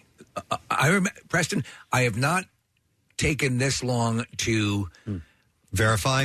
Yeah. I must have taken close to like 25 minutes because it still hadn't hit TMZ and things like that. So I'm going all over the place. Like I'm thinking, and I swear to God, I'm thinking, if this is a promotion for the horror movie, for their movie. Is this a joke? Is this right. Because Same. this is not, I'm not digging this. Right. And then eventually I saw it hit the real, like the sites I would say, okay, if it's hit this many, it's a legit story. Right. And I'm like, oh my God. But it's been a long time since I was like, no, this cannot be. This is not real. And it was led with zero details, with none other than they were in Bogota. They were going to a big festival, and that he died, and that's all that there was to it. Now more has come out, and we'll talk a little bit more about that. And there's still more to come. There's still official reports that need to be made, but this it's not looking good. I was one who shared with you guys the initial story, and I did it pretty quickly because it came from the Foo Fighters Twitter account. Right. Well, that's what I thought too, because like usually there'll be rumors or speculation, or you'll see a tweet from TMZ or something else. Like the news, the first news of it came directly from them. Yep. I immediately thought about Marissa. Yeah, me too. Marissa is the biggest Foo Fighters fan. Likewise, and Connor. I know, and Taylor's like her favorite in the band, and I just felt horrible for her. So that must have been really, really rough, and that hit you, Marissa. Yeah, I mean, it's a little bit of a schoolgirl crush. It's just a really handsome man. And I shared a photo that I had taken, I think it was 2007, 8, where I was backstage. Jackson brought me backstage when he interviewed Dave and Chris Shiflett. And I stepped out back into the green room. It was at the Tower Theater, and we've all been upstairs. They're very small little rooms. They kind of put you into a back room to do the interview, and I step out, and there's Taylor Hawkins sitting on the couch right there. And I couldn't keep myself composed. I had no words. I just had a big smile. If you look at the photo, I am like red. I'm beaming. And I just looked at this other gentleman who was in the room, and I kind of handed him my cell phone and said, "Do you mind taking a photo of us?" Years later, I realized that I had handed my phone to Pat Smear. No way. Of us. It took me years to realize that. But I hated this photo because I look like such a dweeb. I'm such a No, dork. you look like someone, as we know you, is just a massive fan, enamored of him, and I think it's a wonderful picture. I feel so bad for Dave Grohl because these two guys, it was so clear that they were just on the same page, that they were of a feather, that they were brothers. I think David called them in his book a brother from another mother, and that's apropos because I think that they had this kind of bromance that went a step further, that they thought alike. They were clear. Massive fans just of music in general, just loving every bit of it, and it's just, I feel so bad for him. Yeah, every member of that band, has side projects and has different passions for music, but these two guys, like you said, Preston, just they aligned. They had the same musical love. And you could just tell over the past few years that he became Dave's right-hand man. Yeah. They played off of each other. If you guys recall, a bunch of years ago when Dave broke his leg, Taylor jumped on the microphone and performed a couple of songs right then and there and just stepped in for a moment. But they play off each other. There's this moment when they were at MSG last year when Taylor's son was like right on stage with him, and they swapped for a moment, and Taylor shared a very personal moment where he said, I have never thoroughly enjoyed Nirvana as a band. He's like, because I'm playing with Nirvana. I'm playing with the band. And his 12-year-old son is there, and Nirvana had become his son's favorite band. So he said, now Nirvana's my favorite band. And Dave looks at him and he's like, dude, we have to talk after the show, because if you didn't really know this band, then we got to talk. But just gone so soon, so suddenly. Marissa, how many times have you seen the Foos over the years? Do you know? They're probably one of the bands I've seen the most. I've traveled a couple times to see them. I don't usually keep count, but probably 8 to 10. Okay. And I've seen Chevy Metal a whole bunch of times. It's Taylor's sort of cover band, right? Yeah, he had 2 side projects. He was actually working on a 3rd side project with Dave Navarro currently. But Taylor Hawkins and the Coattail Riders and then Chevy Metal was literally, I always described it as if it was you seeing like your uncle's garage band. They would just play Motley Crue songs and Yes songs, and I saw them in Chester a few years ago, and geez, they're so good. Yeah, Taylor. I remember when they were inducting Rush into the Rock and Roll Hall of Fame. Yeah. He was so excited. He was so happy. They were so thrilled, and you could just tell, and any of these bands, like from all genres. The Bee Gees and everything, all the bands that Chevy Metal covered, they just loved every bit of rock and all the tendrils that went out from that, and different, all kinds of formats of music. Like as you said earlier, he and Dave, rock fans, like documenting rocks, paying tribute to the different bands, keeping it going. And just reading, a bunch about it over the weekend, like anybody that commented about him talks about what a nice guy he was. Yes, everybody. I mean, the list of people that or let me find this, because there are a list of the celebrities that are offering their condolences, and I'm just going to, without reading what they said, let me just give you the name. And keep in mind the refrain is, what a sweetheart, what a nicest guy in rock, most beautiful person in our industry.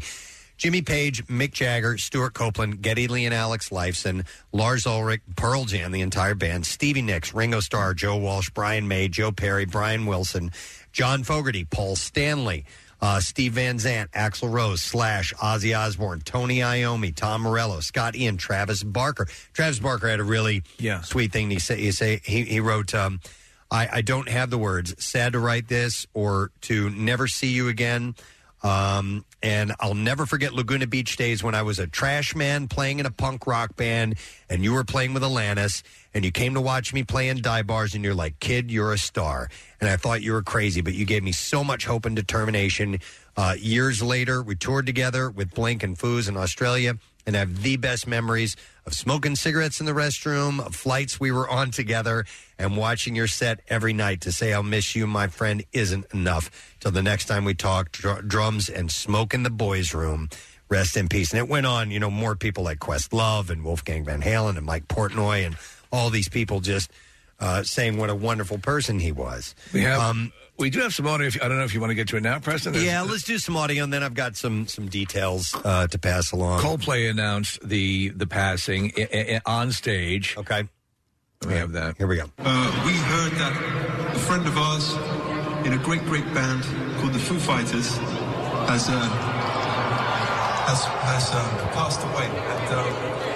And we weren't sure whether to talk about it in this concert, but we have to because they're our friends and we care about them and we feel like we should send love to the Foo Fighters because we all knew Taylor, their drummer, who was a beautiful, beautiful man. And so we're going to play this song for the Foo Fighters, and this is called Evergreen. Okay. And then Miley Cyrus was apparently very, very good friends with Taylor Hawkins. All right, here we go. Probably everybody heard the news that we lost a legend in rock music yesterday, my friend Taylor Hawkins. And I just want to send my most peaceful wishes to Foo Fighters family and to the Hawkins family. She says something about, you remember her plane was struck by lightning recently. We have that clip as well, yeah. Yeah. We had a pretty terrifying experience on our end, too, when we were flying one of the other festivals, and our plane got struck by lightning, and we had to make this emergency landing, and the first person that I called was Taylor, because he was already at the festival. And that would have been a time that I would have gone to see my friend, and I didn't. So it makes me really sad. But I would have done anything to hang out with him one more time. Oh, man. They were both in South America, right? Like, Yeah. she was touring down there as well. Same deal, yeah. Here is Taylor speaking about staying healthy. Yeah. In order to play his instrument. To be a drummer, to be a good drummer, you have to be an athlete. You have to take care of yourself. And to have a good life, you have to take care of yourself. And I have children now, I have a wife, and I'm very normal. Do anything that would be considered rock star anymore, really, at all. You know, we don't go to Hollywood parties, and my phone book isn't filled with f***ing actors, and, you know, we don't live that kind of life. And it's just great, and it's healthy, and I'm into, you know, if I could just quit smoking cigarettes, I'll be the picture of health. I don't know when that was. They didn't give an actual year. He had. You'd mentioned, Preston, about the early issue with drugs. Apparently, it got really bad. I want to say 2001 in that early 2000s. That's when he OD'd. overdosed in 2001. Yeah, and he talked about, you know, he in interviews since then, he had said that, you know, this happened to me and I let it get away from me. Right. And eventually, you know, in fact, here I have an excerpt from that interview. This was last year. He said, everyone has their own path and I took it too far. Talking about this heroin overdose he had in London in 2001. And I was partying in London one night and I mistakenly did something and it changed everything. I believed the Bull S myth of live hard and die fast, live hard and fast and die young. He said, I'm not here to preach about not doing drugs because I loved doing drugs, but I just got out of control for a while and it almost got me. So, by the way, with all of that, authorities confirmed that he had, or at least this is what they're saying now, that he had overdosed on heroin mixed with antidepressants and benzodiazepines, benzos, people know them as. This is the Columbia's, coroner, or whatever. I think they're called the Secretariat, right. Believe it or not. Now, I know here in the States, usually it'd be like, we're not going to get toxicology reports for 6 weeks.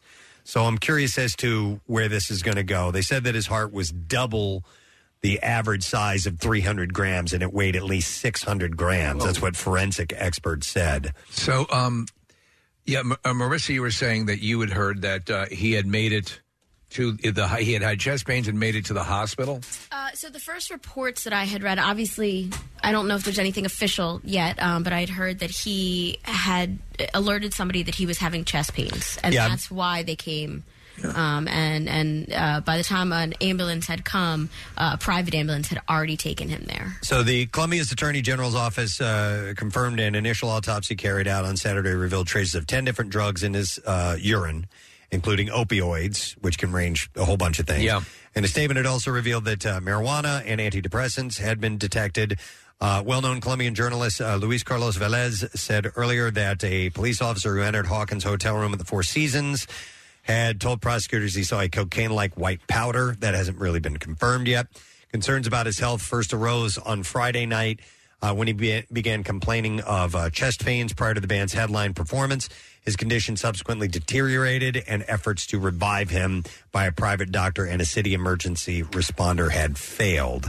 And so that's where that stands now.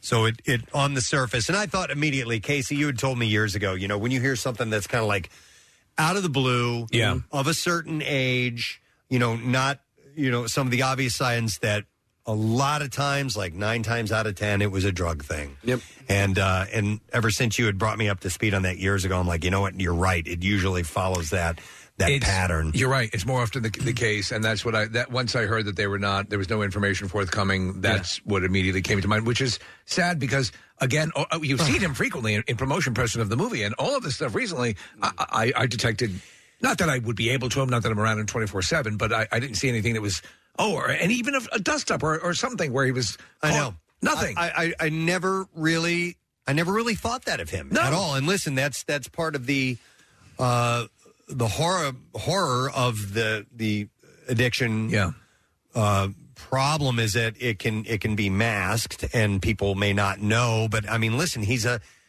drummer in a band that they have an aggressive touring schedule. They play hard. They work really, really hard. And as he said, it takes a lot physically to be a drummer and play several sets, a week and be able to continue to do that without having to cancel or regularly call out sick or something like that. Or, he didn't seem the type to me. Yeah, exactly. He might have been done in by what my brother said. My brother's a recovering alcoholic, many years sober now, which is great. But he says part of his curse was he was able to do his job. He was able to function at his job. And Foo Fighters were the type of band that changed a whole bunch of years ago and stopped the partying and brought their families on tour with them. So everywhere they went. I mean, Dave's daughter is one of the backup singers now. And with that overseeing mentor that Dave is, and as close as they were, I would have thought he would have, kept a check on that, and that's probably going to haunt him for the rest of his life. You know what, though? That might be a reason why he was in his hotel room alone. You know what I mean? That maybe he was probably hiding it from them. Yeah. There's a shot of Grohl getting back into the States at the airport, just breaking down. It didn't occur to me until a friend of mine who probably introduced me to Nirvana in high school posted a photo of the exact same. It was Dave standing behind Kurt Cobain, and then he did the exact same pose standing behind Taylor. And they're both gone. Yeah. And I realized, and that was when Kurt had passed, Dave he disappeared for a year. Yeah. And he had to kind of come to terms. But I did see this great tweet that said, Taylor Hawkins may have been the only drummer alive who could support Dave Grohl and not make you wish Dave Grohl was sitting behind the keyboard. Yeah. Because he just played like Dave. Yeah. He had he had been playing with Alanis Morissette initially, and was on that original trajectory, and then eventually there's a clip of him, Preston, when they were giving an award to Alanis Morissette, and he spoke about the importance of her to him. I don't normally give speeches. I play drums for a living. And one of the reasons I play drums for a living is because of an amazing woman who's here tonight. I think I can see you. Alanis Morissette. I've said it before and I'll say it again. I would probably be delivering pizzas to someone tonight if it wasn't for her. Huh. I mean it. She gave me a break, and she's awesome. She was an amazing boss. She went through 18 months of insanity, from here to insanity, and she handled it with grace. I think that's where he and Dave met. Yes. He was he didn't play on the album. He was a touring drummer. Right. And then they met, as rock bands do meet along the way, and they just hit it off. They just hit it off right away. And they knew at that point that they somehow or another they were going to cross paths again, and ended up happening. You know what?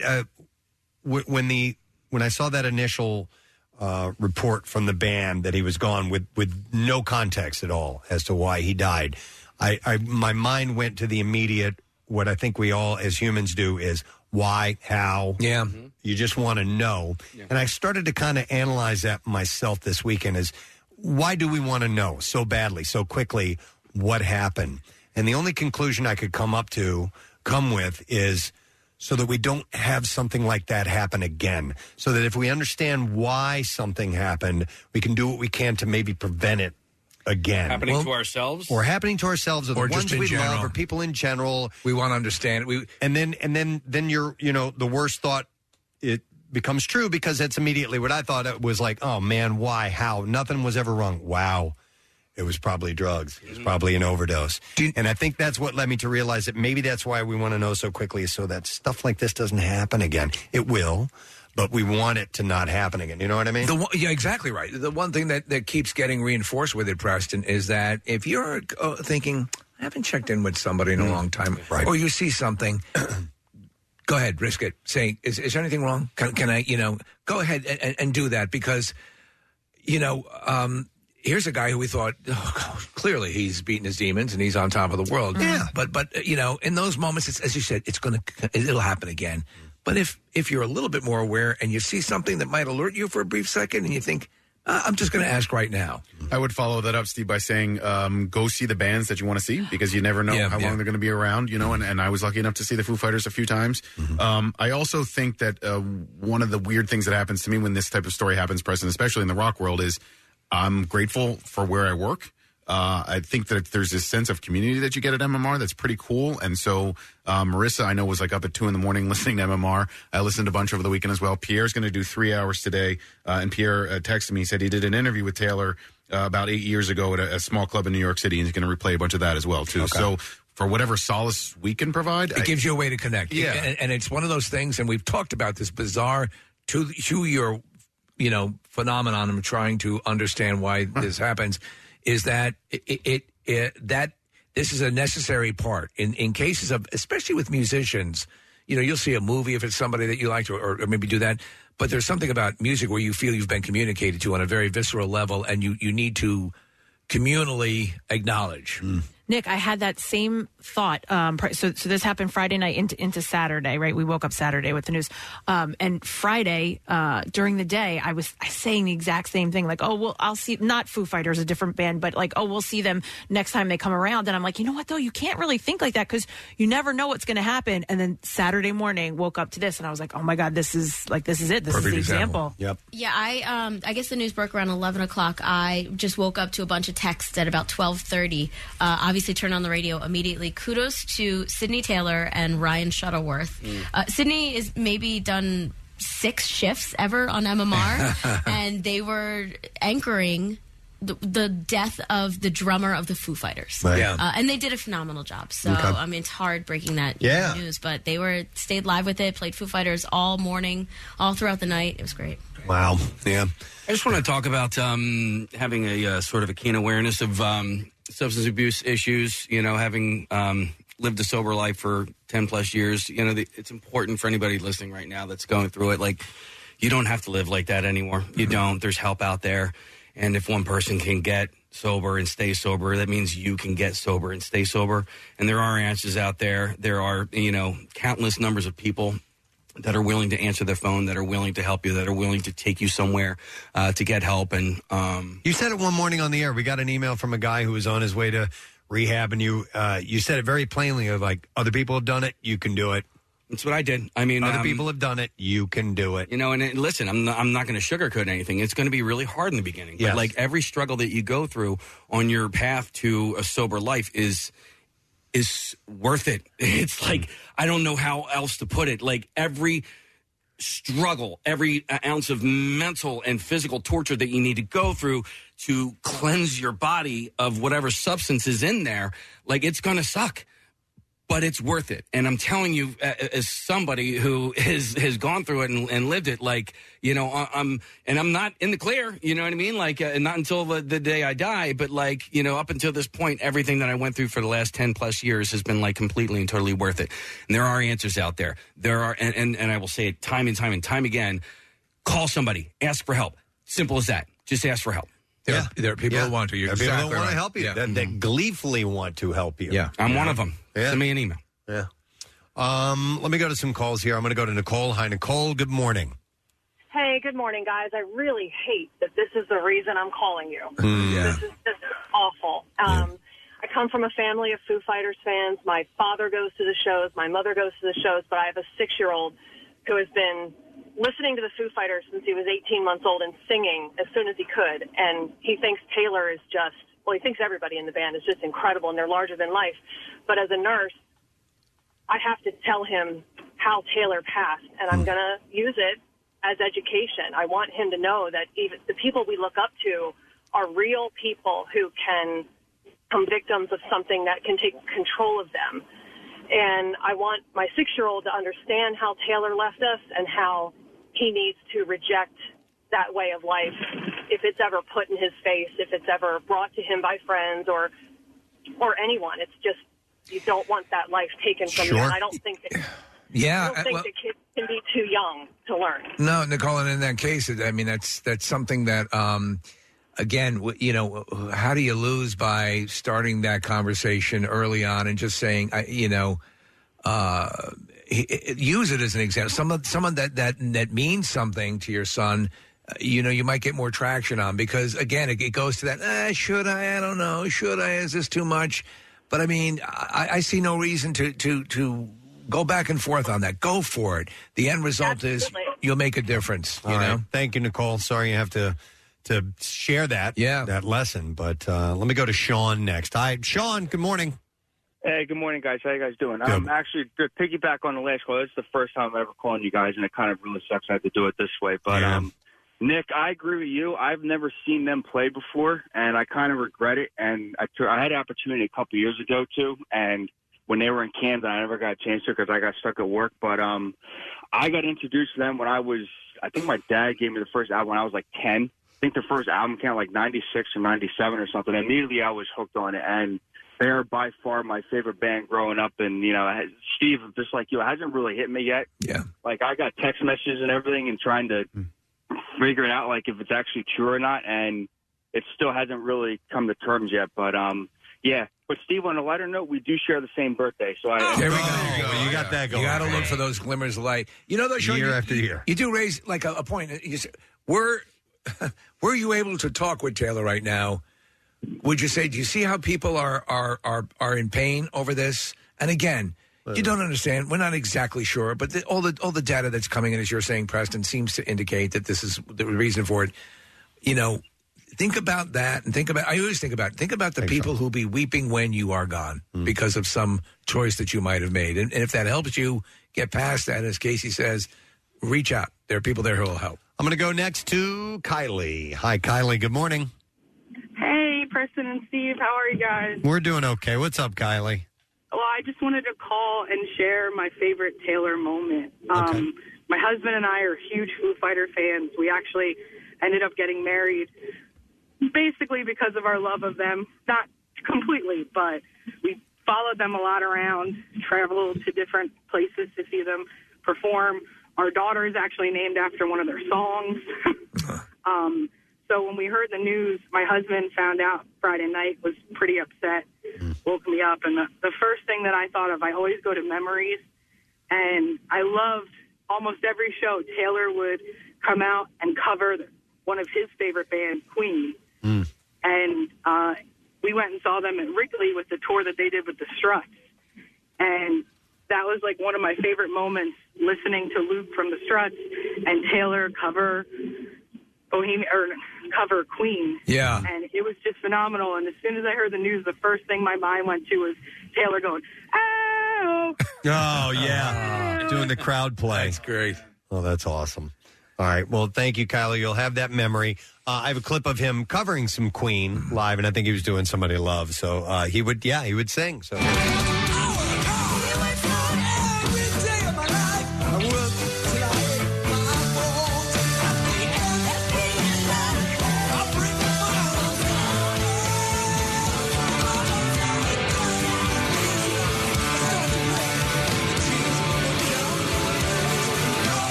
somebody again. I love directors who love movies. I love musicians who love music. Yes. And some people will reach a point where it's a job. And with all their success and the grueling touring schedule, it was never a job. It was always a love of what they did in the music. Yes. And you got to love people like that. And I didn't realize that Taylor and I both have shared an affinity for Adidas track pants and track shorts. Oh, really? Yeah. Is that all he wore? Well, not all that he wore, but I've seen many videos and photos of him. I'm like, I think I have those pants. Well, and just to lighten it up a little bit, I saw a post from Sebastian Bach over the weekend. He posted a video of him hanging out with Taylor, and there was another young lady, and they were like at a party and just enjoying each other's company and singing some Van Halen. But when Sebastian kind of turns around and looks at the camera, I was like, "Oh my God, he looked like a vampire!" I swear to God, he has that face. Yeah, but speaking of having a face. Taylor's smile was just so big and bright and so full of life and so fun that you couldn't help but just like the guy. Yeah. You know what I mean? I never had a chance to meet him, or if I did, I don't remember because I only met Foo Fighters in the earlier days of their meteoric rise, and I was more enamored with meeting Dave because he came from Nirvana and all that stuff. Right. But I may have met him along the way, but he just has that look about him. He looks like the dude on the beach with the surfboard. He looks like the dude. Hey, he looks like the dude. Lebowski. Yeah. You're exactly right. And Preston, Whitney Cummings, who was in the movie, their movie recently, talked about the smile. You go over, if you're in a room and you walked in and see somebody like that, you go, that's the guy I need to get directed. Yeah, I want to talk to that guy. Wow, sad, just terrible, man. 50 years old. 50 years old. 50. And they still had so much more to do. And he has kids. I know, it's just terrible. Okay, Pierre with a big tribute block today. March Madness on hold. We're playing nothing but Foo Fighters. We're going to take a break, and we'll be back in a moment. Thanks for your calls. MMR spotlights the best rock in Philadelphia with Jackson's Local Shots. That's right, and this month's artist is Judah Kim.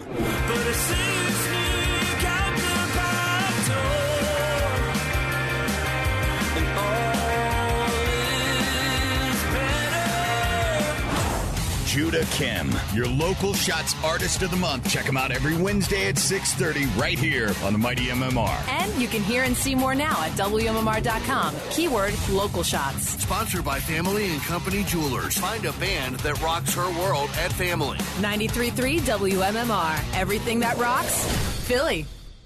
I had mentioned what a turbulent weekend it was. You had obviously the tragedy of Taylor Hawkins passing away, and that blew us away, obviously in a terribly negative light. You have Villanova advancing to the Final Four again, which is fantastic. That's like the high end. And then you have the weirdness of Will Smith smacking Chris Rock on the Oscars telecast. What can we add to this? We can add to this that Termini Brothers brought us cannolis this morning. So here we go, yet on another weird little high note. And I had mentioned, I read this. Get my cannolis out your mouth. That's why he hit him. Yeah. Get my delicious cannolis out your mouth. That's the ad, right? I was telling Steve, I hope this continues. The get that out your mouth thing continues from Will Smith. Can we play that part of it again? Yeah. All right. If you could cue that up where he's had it, and then I'll tell you about Termini Brothers. But maybe it's here. I don't even know. All right, hang on a second. Greatest night in the history of television. You got to back it up a little bit. You'll see the bleeps. Yeah, I got it. All right, here we go. My wife's name out your mouth. I'm going to. I'm going to. I'm going to. Take my wife's cannoli out your mouth. Thank you.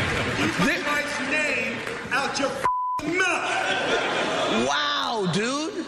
Yes. It was a G.I. Angel. Keep my wife's name out your mouth. I'm going to. Okay. I'm gonna. Oh, God. So anyway, they Termini Brothers. That's what I said. Termini. Damn it. Are we sure? Do we ask them? No, you guys, you're lifers here. So, Termini Brothers. Say my name right. Out your mouth. Out your mouth. Or you be pulling them cannolis out your mouth. Termini. Get the wrong pronunciation out your mouth. So they brought by, and so I had that article last week of the greatest desserts in the U.S. What are you guys sharing over there? Stop it. You making fun of me? No. It's a picture of that I just got. It's Will Smith and Chris Rock. Will Smith has an Eagles hat on, and Chris Rock has a Cowboys hat on. All right. So anyhow, of the best desserts in the U.S., and one of them was from Termini Brothers, and I had said that cannolis have never been one of my favorites, right? And I never had theirs. So I went in and I get it now. You get it now? I just had some. I get it now. It's fan-freaking-tastic. Yeah, they're delicious. You know what? They're not overly sweet. Yeah. That's what I said. That's what I overly sweet, and the cannoli shell tastes better. Some have had almost have like a kind of bitter taste to them, right? Something. Coupled with the fact that's outstanding. On some cannolis, you'll get like an aftertaste, and you don't get it with this. Yep. And I never liked that. Yeah.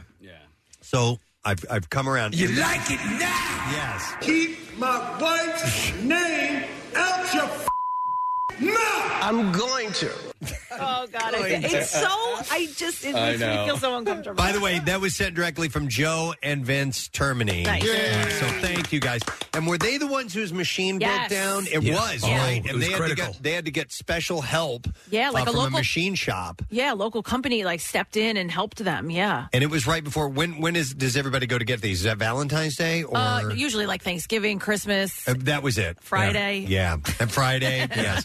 I will forever now be a fan. So thank you guys. You didn't need to do that. That was really cool. It's very nice. Let Claire know she's got some coming. So I caught all hell on Friday. I can't believe you left without one. Well, I always bring home stuff for her, but I didn't realize she was a cannoli fan. She's probably waiting. But you know what? We waited for mega cannolis, and now she's happy. Yeah. She actually handed me Tupperware this morning. Very good. Yeah. You're going to need that. And get that out your mouth. Get that cannoli out your mouth.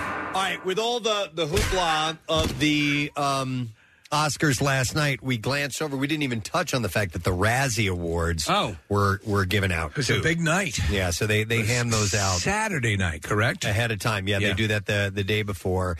And the worst picture for the Razzies went to Diana the Musical, which I'm not even familiar with. Yeah, I only became familiar with it because of the Razzies. Yeah.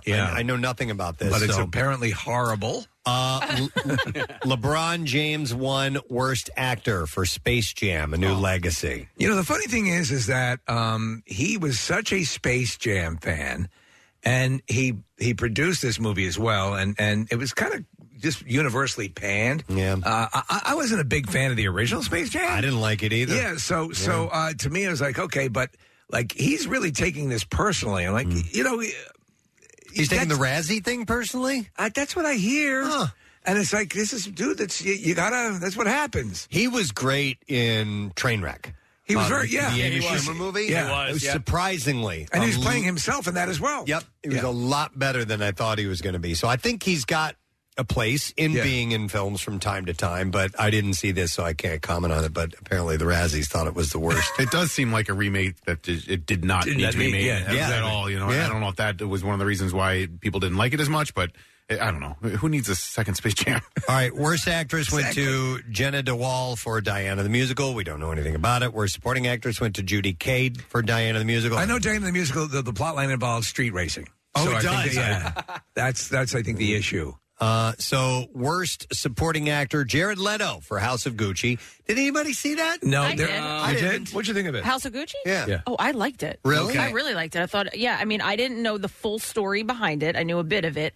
And I was intrigued by it. Sure. Okay. It's Ridley Scott. Ridley Scott directed it. It's got some, apparently some, you saw it? No. I didn't realize it was him, though. Some very robust performances by Jared Leto. And last night, the joke on the Oscars was, you know, there were like 400 different accents in the movie because no one could lock on an accent. I love Jared Leto. And in fact, we played a clip of him earlier talking about Morpheus.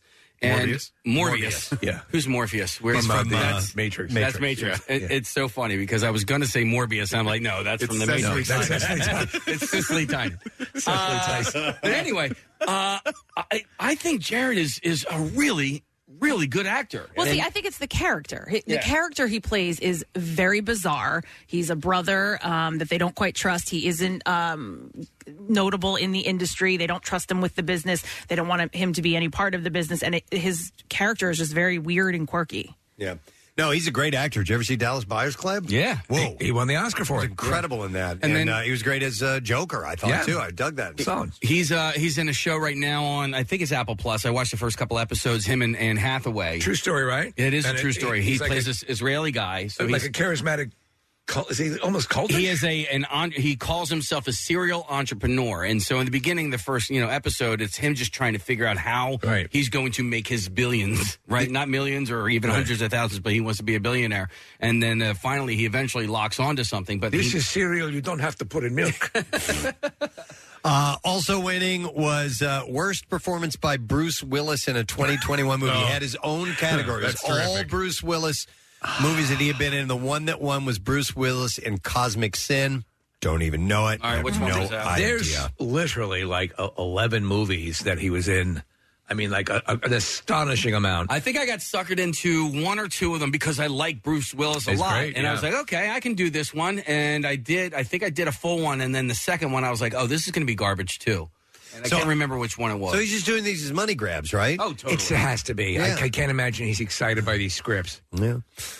Worst remake, rip-off, or sequel went to Space Jam: A New Legacy, and then the rest of us all repeats because worst director was for the Diana the Musical film, and worst screenplay was Diana the Musical, too. Now, occasionally people will show up to accept, and they do. Yeah. I want to Sandra say Bullock did. Sandra Bullock, yeah. She showed up and she got the, went the whole thing and they loved her for it. Yeah. Yeah. And so I don't think any of this crew is going to show up for that. But we may stay with some of the award stuff. But Amy Schumer was one of the hosts at the Oscars last night, and she's letting the world know what she is calling her biggest secret, that she has this hair-pulling disorder that has called her internal shame for decades. It's called trichotillomania. You guys familiar with this? Yeah, I actually know somebody who suffers from that, and I don't know if it's the same exact one, but they pull their own hair out. Yeah, so this girl that I know, some people eat it too. Yeah, she couldn't stop playing with it, so she would yank hair out of her head. And then she would just, and she's like, I can't, she's like, I just love it. That's like Kathy. But she doesn't rip it out of her hair. She just plays with it all the time. Yeah, and then I don't. Yes, you do. No, I would say I don't. That doesn't even register with me. Okay. Like I have no idea that I actually do that. Yeah, it's just like a fixation, just something you kind of do. Yeah. But I think that I'm not sure exactly about this, but I think Case, because I also had a friend who would almost pull, she would play with her hair and then pull the ends out. But I think this is more of they're yanking hairs out. Oh, yeah. They pull it out from the root. Yeah. And in fact, people, I'm sorry to interrupt in your story, Casey, but they can end up with bald patches because they're pulling it out from the root. Yeah. And I think they do their eyebrows too. So it can be different for different people, I believe, in areas that they focus on. Yeah. And then somebody else I knew had to sleep with a knit cap on. Because they would do it as they were sleeping or falling asleep. Oh, yeah. Yeah, so it's the scientific name for compulsive hair pulling, trichotillomania. I think I'm pronouncing that correct. She says she's lived with that disorder. Get the wrong pronunciation out your mouth. Sorry, Will. I'm working on it. Does this also pertain to people who would nail biting and things like nail that? biting, or people that pull up pieces of foam rubber, or this is things like specifically that? hair. Okay, Yeah. just specifically hair. All right. Maybe there's an umbrella category that this falls under, and then you get into smaller detail like this, but I'm not sure, Steve. So she says she's lived with this since she was a child, and one that she fears it may be passed on to her 2-year-old son. If anybody listening has had this issue and knows more about it, feel free to let us know. 215-263-WMMR. I've been familiar with it for a long time. But Amy opened up the Hollywood Reporter. Not about Amy's secret, but about the struggles. And she said, I'm proud that my big secret only hurts me. But it's been what I've carried so much shame about for so long. She said there's a genetic component to trichotillomania. Yeah. And as a result, she feels that she feels like she's having a heart attack every time she sees her young son touch his hair. Oh, wow. Because she's curious if he might. So this isn't like, why are you doing that? That's stupid. Why are you doing that? She's literally compelled. Yes. Yeah. You feel incomplete if you don't do. It's horrible. If you don't move forward with that. She said that she recalls getting things getting so bad when she was younger that she needed a wig to cover her bald spots. Oh, wow. Oh, my gosh. And she said everybody at school knew that she was wearing a wig, which didn't even fit. So this is that when can be tough for This is not now? This is when she was No. younger. I don't know. I assume she's got a handle on it now, and maybe medications and things like that can help along the way. Yeah, I don't know the specifics, but I think that's probably the case. Steve, to answer your question, and this is just from a little bit of cursory research, but it's on the OCD spectrum, I should say, and so it can be related to tics, like disorders, and eating disorders, also pulling and biting at your skin, obsessive scratching, that type of behavior. Okay. Her confrontation of the issue head on. She's taking care of this in her new scripted show on Hulu called Life and Beth. Has anybody watched it yet? The trailer looks really good. It looks funny. Yeah, but I have not. So that show is partially based on a real life. She said she's hoping it'll help alleviate shame for not only herself but for others. So I guess they're touching on that in the show. Yeah. I'm going to go to Mike, who has this issue. Hey, Mike. Good morning. Hey, good morning, guys. Hey, bud. Am I pronouncing it correct? Trichotillomania? I always thought it was trichotillomania, but you could be right. Okay, trichotillomania. So you've had an issue with this. Yeah, I developed it. I was really heavy into addiction for a long time with alcoholism, and it was, my doctor said it was just a way I figured out of trying to cope with all the stress, and now I've done it for years, and it's just like you say, like I focus on my beard, and I'll pull like just entire bald patches completely out of my beard. Wow. I'm really heavily stressed. And so are you pulling like a single hair at a time, or are you taking a clump? Yeah, like a single hair at a time, and then one of the compulsions too is like kind of like, and a lot of people I hear do this, like you put it in your mouth and you play with it, and then that's pretty much the thing. Right. Yep. Okay. And how long have you been dealing with this, Mike? Probably about a good 7 or 8 years. Have you looked into any kind of treatment or feel that you need treatment for it? Actually, it's slowed down a good bit because I've actually just yesterday I celebrated 18 months of sobriety. Nice. Hey, There you go, dude. Nice, Huge man. accomplishment. Congratulations. Thank you. Yeah, but after I got treatment, it actually slowed down quite a bit. All right, hopefully that continues. All right. Thanks, man. Appreciate it, Mike. Right on. Got a bunch of people calling in with this. I'm going to go to Carrie. Hi, Carrie. Good morning. Good morning. I love you guys. Aw, and we love you. What's up, Carrie? My sister has this trichotillomania. She pulls her eyelashes out. Oh, my She'll goodness. just start pulling at her eyelashes. My sister barely has any eyelashes. That sounds painful. I've never done that before. I think, honestly, it's just an obsessive compulsive disorder. She just will sit there and pull on her eyelashes. I think she just likes how it feels. And my poor sister, she's very self-conscious about it. She doesn't live around here. But she doesn't really have many eyelashes. Okay. So I assume that's a cascade effect that might cause someone to be agoraphobic or they don't want to go out in public, or is that the case? She, not as much. My sister tried getting false eyelashes at one time because she didn't want to, she tries to wear eye makeup to try and, right, offset hide it. Right. Well, that's horrible. It is. Yeah. It's sad. It's just something, she's very self-conscious about it, but she just can't seem to help it. I think it's just anxiety, and it's like other callers said, a stress reliever. Okay. All right. Well, thank you for the call. We appreciate it. I'm wondering what treatments are for something like that. If it's causing you a problem or you're concerned about it. I'm going to go to Paul next. Hey, Paul. Good morning. Hey, good morning. Sorry to bother you guys at work. What's up, Paul? You good? Hey, same here. Like the previous guys, I periodically will pull out my beard, especially during times of high stress. Okay. I go through cycles where once the bald spot starts to grow, as my beard grows longer, it kind of covers it up. But then as I continue to pull, the bald spot grows, and I will have to eventually shave it. When I do shave it, my hand will move to either I go down to my chest hair sometimes or my eyebrows. Okay. So I try to prevent it, but, you know. Yeah. Is it something you've ever wanted to seek treatment for?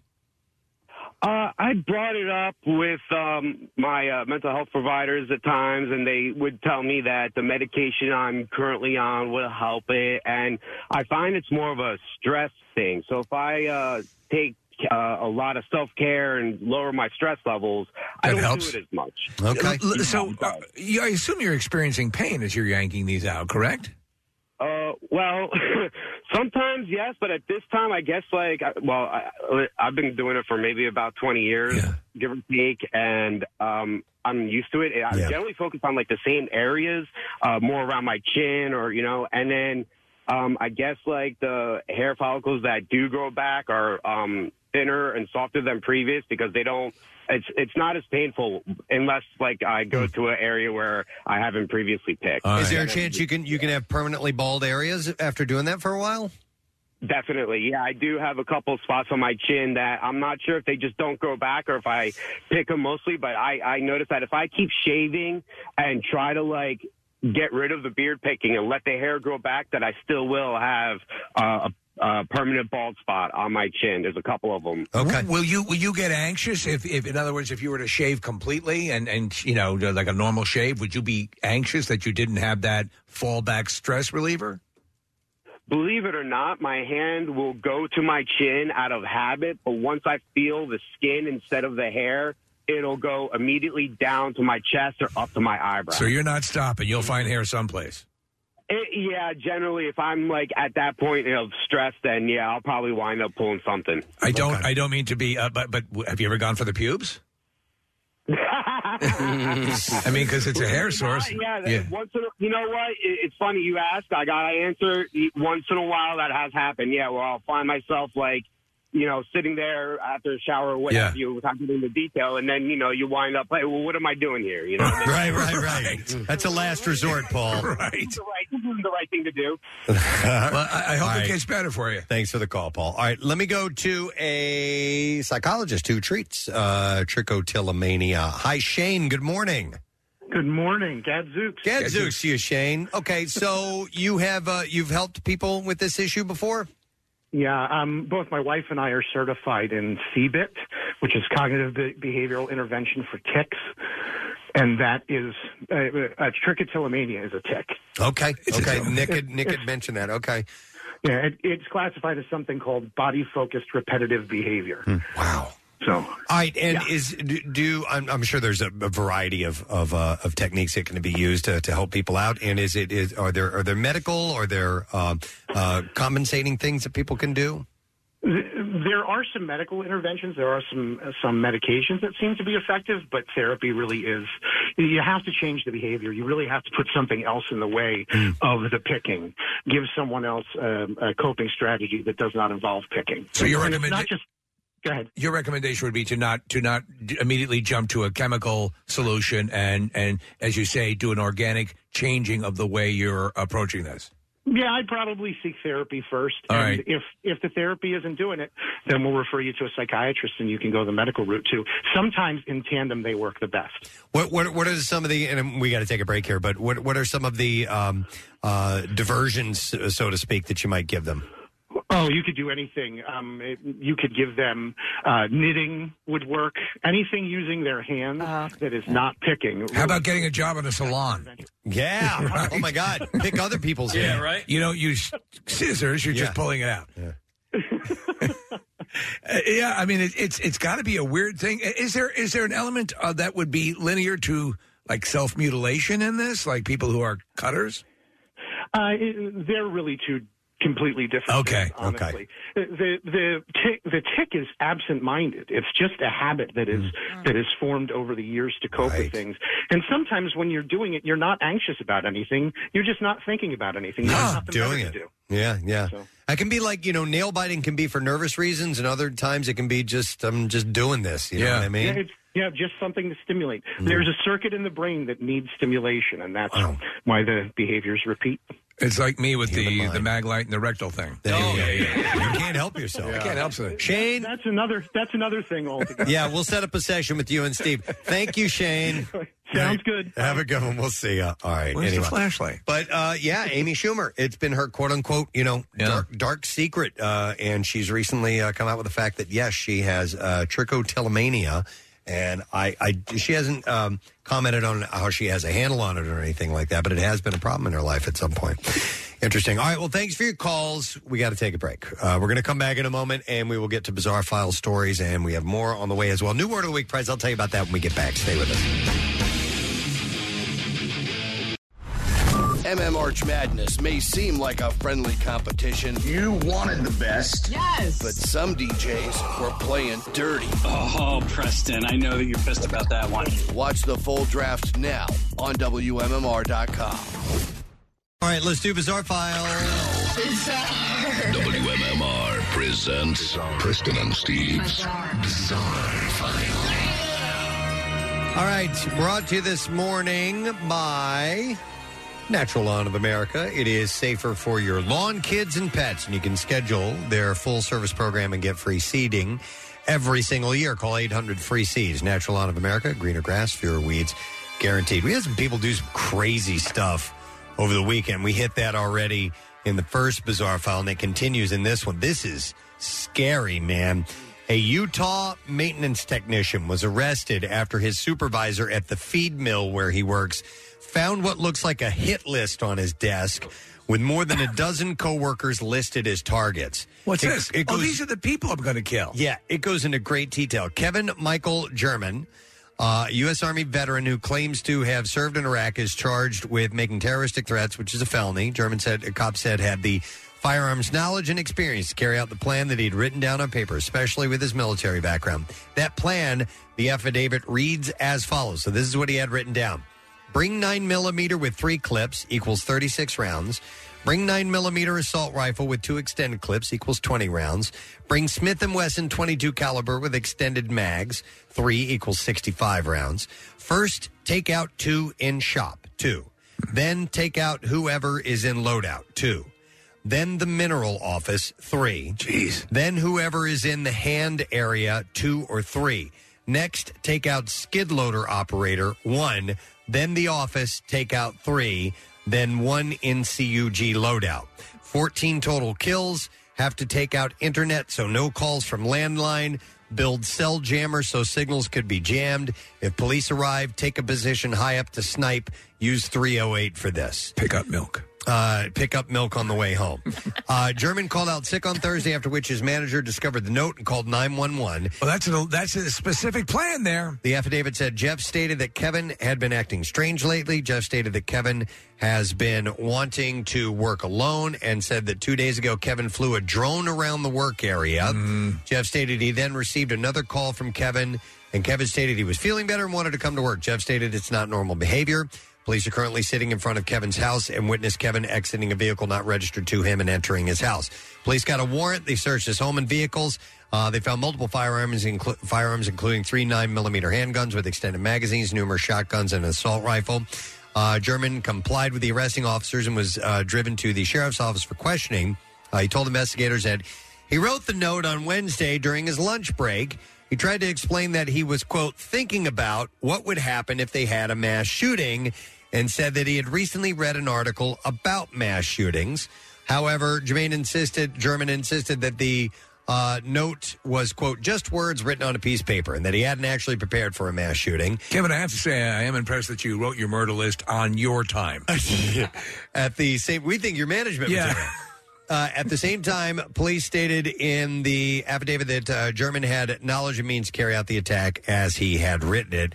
He's being held without bail as a substantial danger. I mean, that's a full plan. That's a guy. Everything. Could have done it. He could have, and had somebody not stumbled across that, we could have been hearing about. Thank God he left it out on his desk. Jeez, what an idiot. All right, how about this? 3 boys in Bolivia learned the hard way that with great power comes fevers, tremors, and muscle pains as they try to inherit the powers of Spider-Man by letting a Black Widow spider bite them. It's like the commercial, what is the insurance commercial where he attempts the same thing and ends up on a gurney. The boys are 8, 10, and 12 years old. Fortunately, they didn't succumb to the incident and were released from the hospital a week later. Sans superpowers. Yeah, they should have exposed themselves to gamma radiation, Preston. Right. According to a report from the Ministry of Health, the 3 boys were herding goats when an 8-legged inspiration struck as they discovered a spider whose black and red markings reminded them of the superhero. Unaware of the creature's potent venom, they decided to poke the spider with a stick in an attempt to goad it into biting them. The angry Black Widow took the bait and bit all 3 boys, who were later found crying by their mother. They left out a critical aspect of this whole thing. Was not that spider irradiated? Right. They didn't know. She rushed the boys to a nearby health center where, as no medication seemed to be improving their condition, it was determined that they should be transferred to a hospital. By the time they reached the hospital, they were experiencing fevers, tremors, and muscle pains. Am I Spider-Man yet? After a week of treatment, the boys were eventually discharged from the hospital and sent home to recover from their less than marvelous adventure. Officials reported the incident as a lesson for parents to be careful, because for children, everything is real. Movies are real. Dreams can be real. And they are the illusion of our lifetime. So they got lucky. It could have killed them. If they left untreated, it could have killed them. All right, here's a follow-up story from this crazy story last week. The boater who rescued a jet skier from drowning in South Carolina Lake and then fatally shot him had no choice after the man went berserk. The victim's friend told investigators this guy had to do it. Okay. So the guy, the girl that was with this guy even said, well, here, she said, her name is Hannah Ayers. She was 19 years old. She said nothing worked. Speaking of trying to calm down Drew Morgan, and she said John had to just shoot him. She was talking about the stranger, John Dotson, who was 74 years old. She credited him with saving her life after she and Morgan fell off a jet ski. So the sheriff's office previously announced that Dotson would not be charged with Morgan's death. Ayers said that Morgan became belligerent and violent as the Good Samaritan, who was fishing with his wife, Deborah, spotted the pair struggling in the water and pulled the two onto their pontoon. She said, Drew is my friend, and I will mourn him as my friend, but I will never understand the way he was acting that day. It's like a demon possessed his body. In my eyes, there was no question that John had to shoot to protect himself and his wife. Well, that's the friend saying that. Yeah, she said, he will be my hero for life, because if it wasn't for him, I would have drowned in the water that day. Harris told investigators that Morgan had invited her to go jet skiing and look at waterfalls that day, but when she met up with him, he was clearly drunk and slurring his words. Morgan began speeding on the jet ski and took a sharp turn, ejecting them both into the water. Neither of them had on life vests, and apparently she was a poor swimmer, which is pretty dumb to be on a jet ski without a vest on, but she could barely stay above the water as the jet ski had circled nearby. The Dotson spotted the pair in distress, rescued them.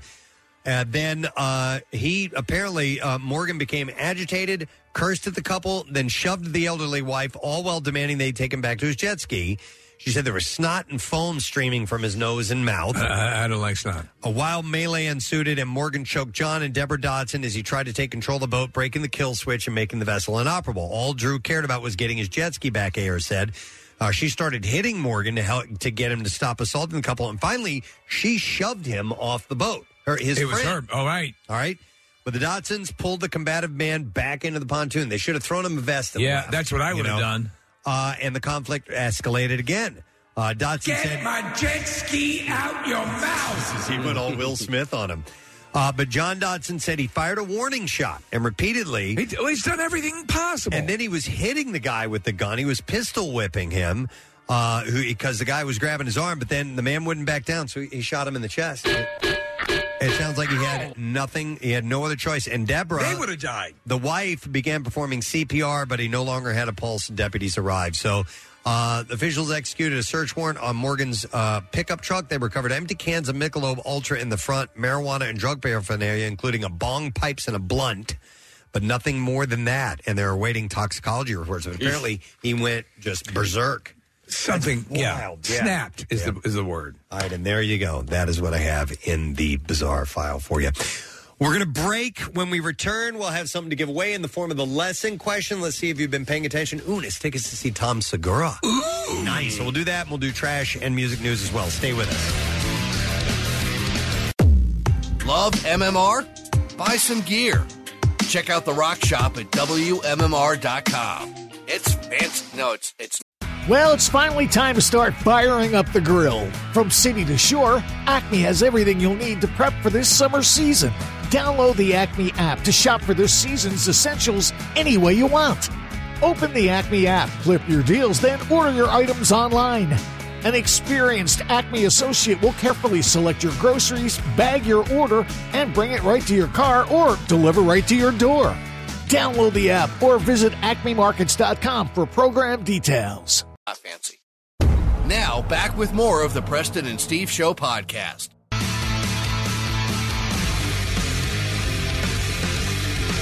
Foo Fighters on 93.3 WMMR, of course, and Walk. The Preston and Steve Show, 1021. We're playing nothing but Foo Fighters songs this morning. And Pierre Robert is going to have a 3-hour block. Do I understand that correct, That's Nick? correct, yeah. And then dive back into an interview we had with Taylor 7 or 8 years ago as well. Still just hard to think that happened. Yeah. Just so much more to go. But we'll cover it musically. It's what we do here at MMR, and we are happy to do that. Not happy for the reason, but we are happy to share all that fantastic music that we've gotten through the years. It is it's therapeutic to share that with other people. Can be. All right, we're going to do today's lesson question, and we are going to be giving away as a prize pair of tickets to see Mr. Tom Segura, who's going to be at the Hard Rock Hotel Casino in Atlantic City on Saturday, August 27th. And the question we have to go with, the guy who shot himself in the testicles called down to the front desk and asked them, can you send up some extra what? 215-263-WMMR. All right, let's see if you were listening. It was in the 8 o'clock hour. The guy who shot himself in the testicles called down to the front desk and asked him, can you send up some extra what? 215-263-WMMR. The trash business is a gold mine. 93.3 WMMR with Preston and Steve's Hollywood Trash. All right, let's get into them stories. Steve, what's happening this morning? All right, Jason Momoa's motorcycle broke down while on a ride with friends in Malibu on Thursday. Fortunately, since he was by the ocean, Momoa had the bike repaired by an octopus. He's Aquaman, you know. Pete Davidson posting a picture of a new tattoo in honor of his girlfriend, Kim Kardashian, which reads, "My girl is a lawyer." Davidson also got a tattoo that reads, "I have a zit on my chin, and everyone is wondering which will remain relevant longer." And finally, the very notorious private island owned by Jeffrey Epstein is up for sale, and it is proving difficult to unload. The realtors only confounded the issue by offering to throw in Harvey Weinstein's used robe collection. That's your Hollywood Trash. All right, we'll see if someone knows the answer to this question. Keep in mind, you had to have been listening. That's why we asked this question. The guy who shot himself in the testicles called down to the front desk and asked him, can you send up some extra what? 215-263-WMMR. And I will go to Rich and see if he knows the answer. Hey, Rich. Good morning, everyone. Good morning, sir. All right, Rich, the guy called down and wanted some extra towels. Yeah, you got it. Hang on, Rich. A pair of tickets to see our friend Mr. Tom Segura, Saturday, August 27th, Hard Rock Hotel Casino, Atlantic City. Tickets are on sale now. HardRockHotelAtlanticCity.com for complete details. Now, Preston and Steve's Music News on 93.3 WMMR.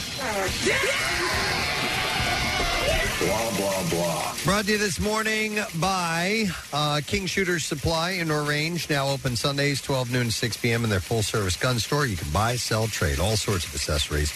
In addition to an indoor range with classes and training, King Shooter's King of Prussia. So we're going to start with Taylor Hawkins, obviously, and the fact that he was pronounced dead over the weekend, Friday night into Saturday morning.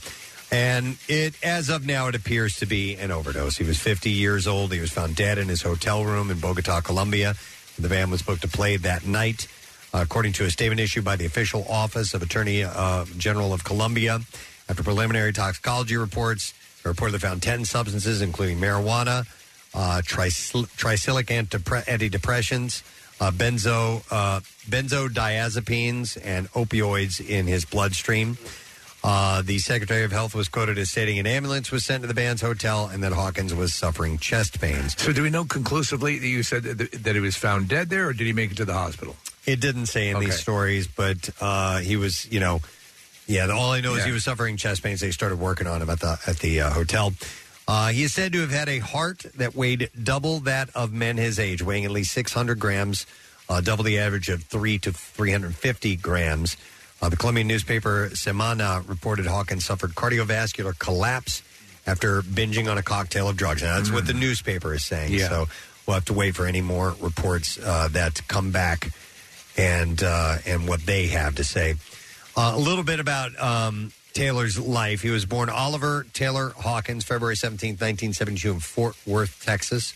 Raised in the exclusive enclave of Laguna, California. He's survived by his wife, Allison, and their 3 children, Oliver, Annabelle, and Everly. All along with the Foo Fighters, Taylor Hawkins was inducted into the Rock and Roll Hall of Fame by Paul McCartney in 2021.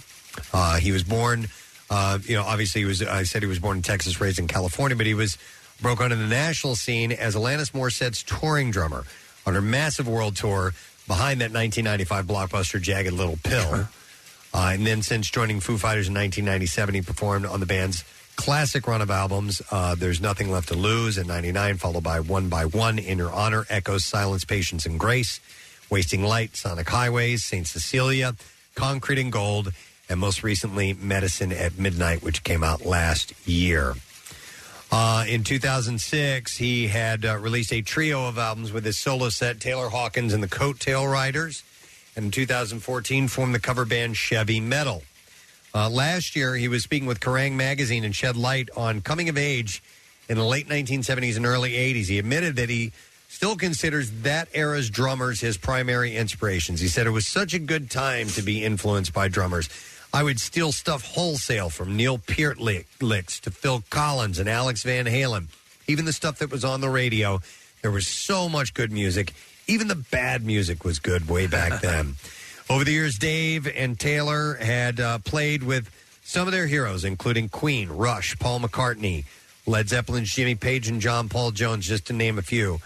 Taylor, a while back, said that it's the ultimate charge playing alongside his musical idols. He said, not only do you get to just pinch yourself, like, wow, I'm in the room with this person, but you also get to kind of try and soak up a little bit of what they do musically. He said it's neat. It's really amazing. And to really get to be in the presence of greatness when you're with people like that. He had spoken about, and in fact, it was last year in an interview, about his 2001 drug overdose, which he had in London. He said that, the thing is, I spent my 20s trying to remain a child, and then I spent my 30s trying to become an adult. And it was a wild time. I was a wild idiot, he said, out of my mind, and wasn't really ready to try and grow up a bit. And I realized, that's kind of important now. And thought he had gotten past all that. We all did. Yeah. Yep.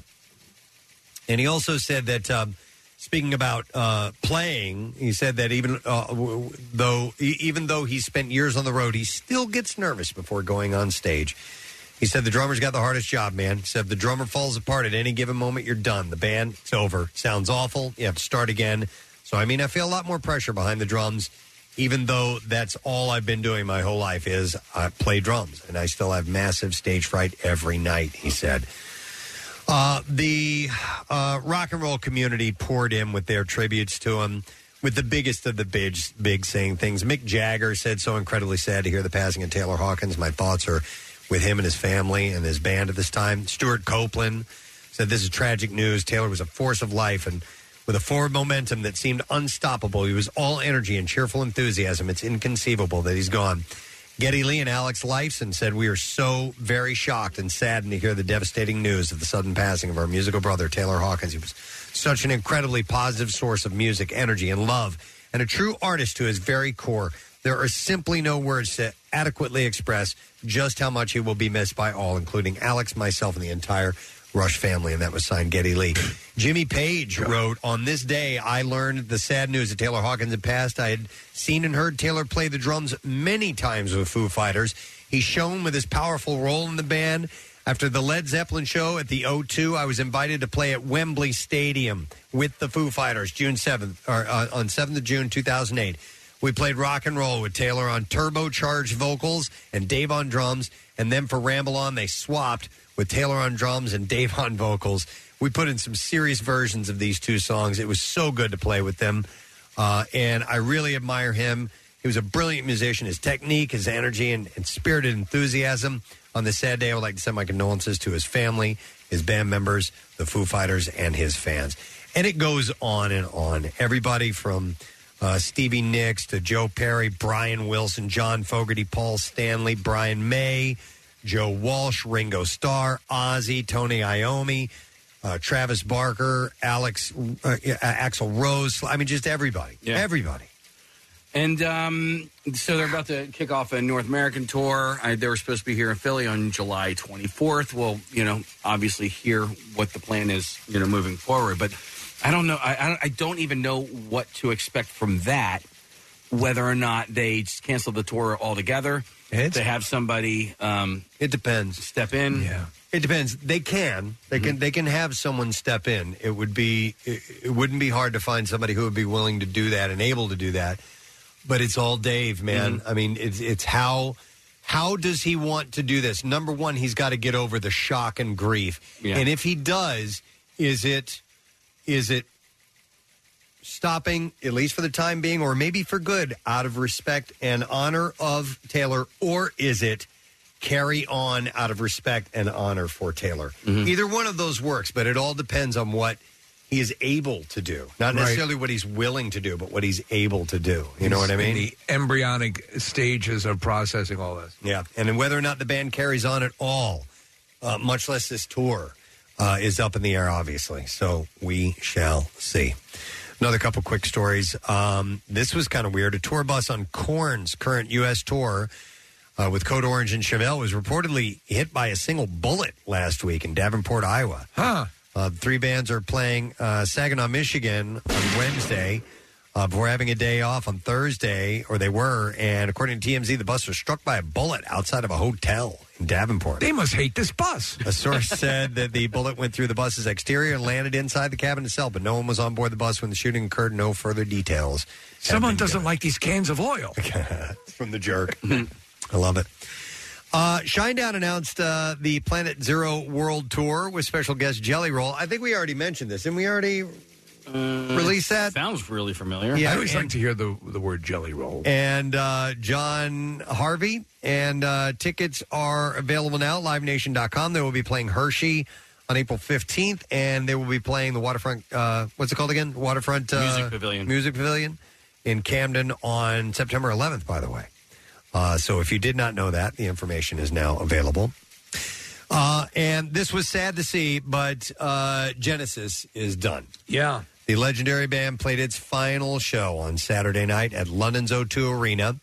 Although co-founding frontman Peter Gabriel was in the crowd and visited backstage with Phil Collins, Tony Banks, and Mike Rutherford, he never took the stage. That would have been cool. It would have been. It's really cool that he was there at least. I thought they still had tension amongst them. That had gone away. I may be wrong. Okay. And I think the more the thing was that, Gabriel has his own thing, and Genesis sans Gabriel reached its highest commercial success. And so it was another thing, I kind of think, and maybe out of respect, maybe Peter did that. I don't know. It's possible also to overshadow. And I guess the band that maybe you do that, if you're going to do it 2 or 3 dates prior to the final show, and let the final show be all about Genesis. And then one last story. This was weird. Married Talking Heads co-founders, drummer Chris Franz and bassist Tina Weymouth, revealed they were involved in a head-on collision with a drunk driver 2 weeks ago. Franz posted on Facebook that he was struck head-on by a drunk driver who was driving on the wrong side of the road. Weymouth is recovering, having suffered 3 fractured ribs and a fractured sternum as well. That's pretty serious. Yeah. He said, Tina's in a lot of pain, but she's going to get better with time. I give thanks to our guardian angels and to the Ford Motor Company for building a car that protected us from getting killed. There's your commercial. Steve, recently I watched Stop Making Sense. Yes. I'd never seen it. I'd seen parts of it. I watched the whole thing. Right. It is fantastic. Yeah, I've seen it a number of times. I found it on a streaming service on demand, and like I said, I'd seen some songs performed, but I watched the whole thing with the big coat and the whole the jacket. And it all was that stuff. It was wonderful. Great. Just musicianship wise, it was excellent. Tina Weymouth is a much better bassist than I realized. So, if you get a chance and you've never seen that before, it's a real awesome live musical performance. It's not just a concert. It's a little more than that. All right, and there you go. And that will wrap our music news. Let's take a break. We'll come back in a second. I told you I'd tell you about the Word of the Week prize, and I forgot to do that. 4-pack of front row tickets for and also the pit passes for Monster Jam, April 16th at Lincoln Financial Field. So we'll get the letter of the day for that when we return. Make sure you stay with us. We'll be right back. Preston and Steve. Their name is their address on the web. PrestonandSteve.com. The most hated jeweler in America makes it so easy to get engaged. Meet the beautiful, classy, and brilliant Krista. She's Steven's most loved engagement ring and will dazzle. She takes the stress and guesswork out of finding the perfect ring. A bright white, high-quality, round, brilliant diamond in a classic solitaire setting. Meet Krista today, starting at under $700. Online at IHateStevenSinger.com or at the other corner of 8th and Walnut by appointment only. Free shipping and interest-free financing. It's so easy. Steven Singer Jewelers. That's IHateStevenSinger.com. Now, back with more of the Preston and Steve Show podcast. Foo Fighters on 93.3 WMMR. It's everything that rocks. Played that one last because that is Marissa's favorite Foo Fighters song. And obviously we lost Taylor Hawkins, and we spent a lengthy time discussing that. And more of that to come, obviously, and more tributes as well. March Madness has been suspended for the day. Foo Fighters are obviously in March Madness, in case he was letting me know that Struts are going to be who they're taking on next case, and it'll probably be tomorrow. But Pierre is going to have a special block of music from Foo Fighters coming up in a little while. So no guests to thank on the show today. So I'll get that out of my mouth, and I won't mention that ever again. Get the guest names out your mouth. Keep my wife's name out your mouth. I will. I'm going to, okay? That was it. All right. Okay. Thank you. So anyhow, I guess we need to do the letter of the day, and fortunately, we have the man who has kept that letter under lock and key all weekend long in the studio, ready to reveal it at this very moment. Hi. Shall we do the letter? Sure. All right. Preston and Steve on 93.3 WMMR. Now, the Daily Letter. All right, the Preston and Steve show is brought to you today by the letter L is in love that Will Smith professed that he was full of after he had hit. Right. What's Chris his Rock name on the stage? Yeah, he's a vessel of love. He's a vessel of love. Yeah. God has called me to be the thing of love. He raves half an hour after he hits the guy in the face. Get the correct observation of hypocrisy out your mouth. Thank you.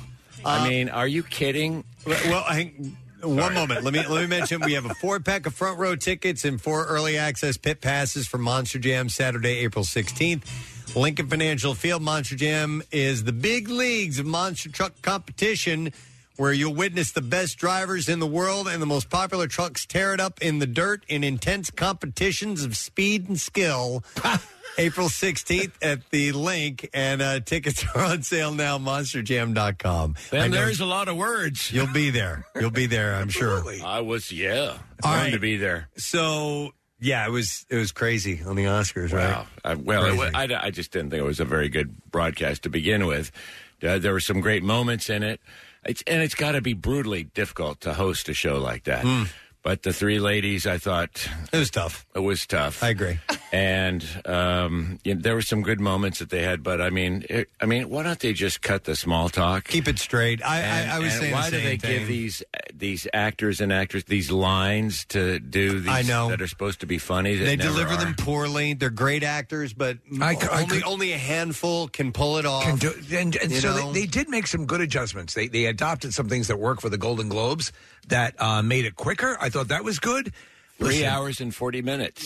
That's what killed me. Yeah. And then at the end, That's quicker. God bless the actual. Yeah. So the actual award sequences. Yeah. Oh, that's very common in the Oscars. But I know. But I mean, you said it made it quicker, and the show it made the 3 velocity, hours and 40 seconds. It made the way that it moved along better. Okay, Yeah. okay. They just jammed it full of stuff that was sort of unnecessary, like surveys and so on and so forth. That said, okay, I felt, but certainly it got gummed up with Will's super long speech when he was doing the mea culpa for bitch slapping Chris Rock.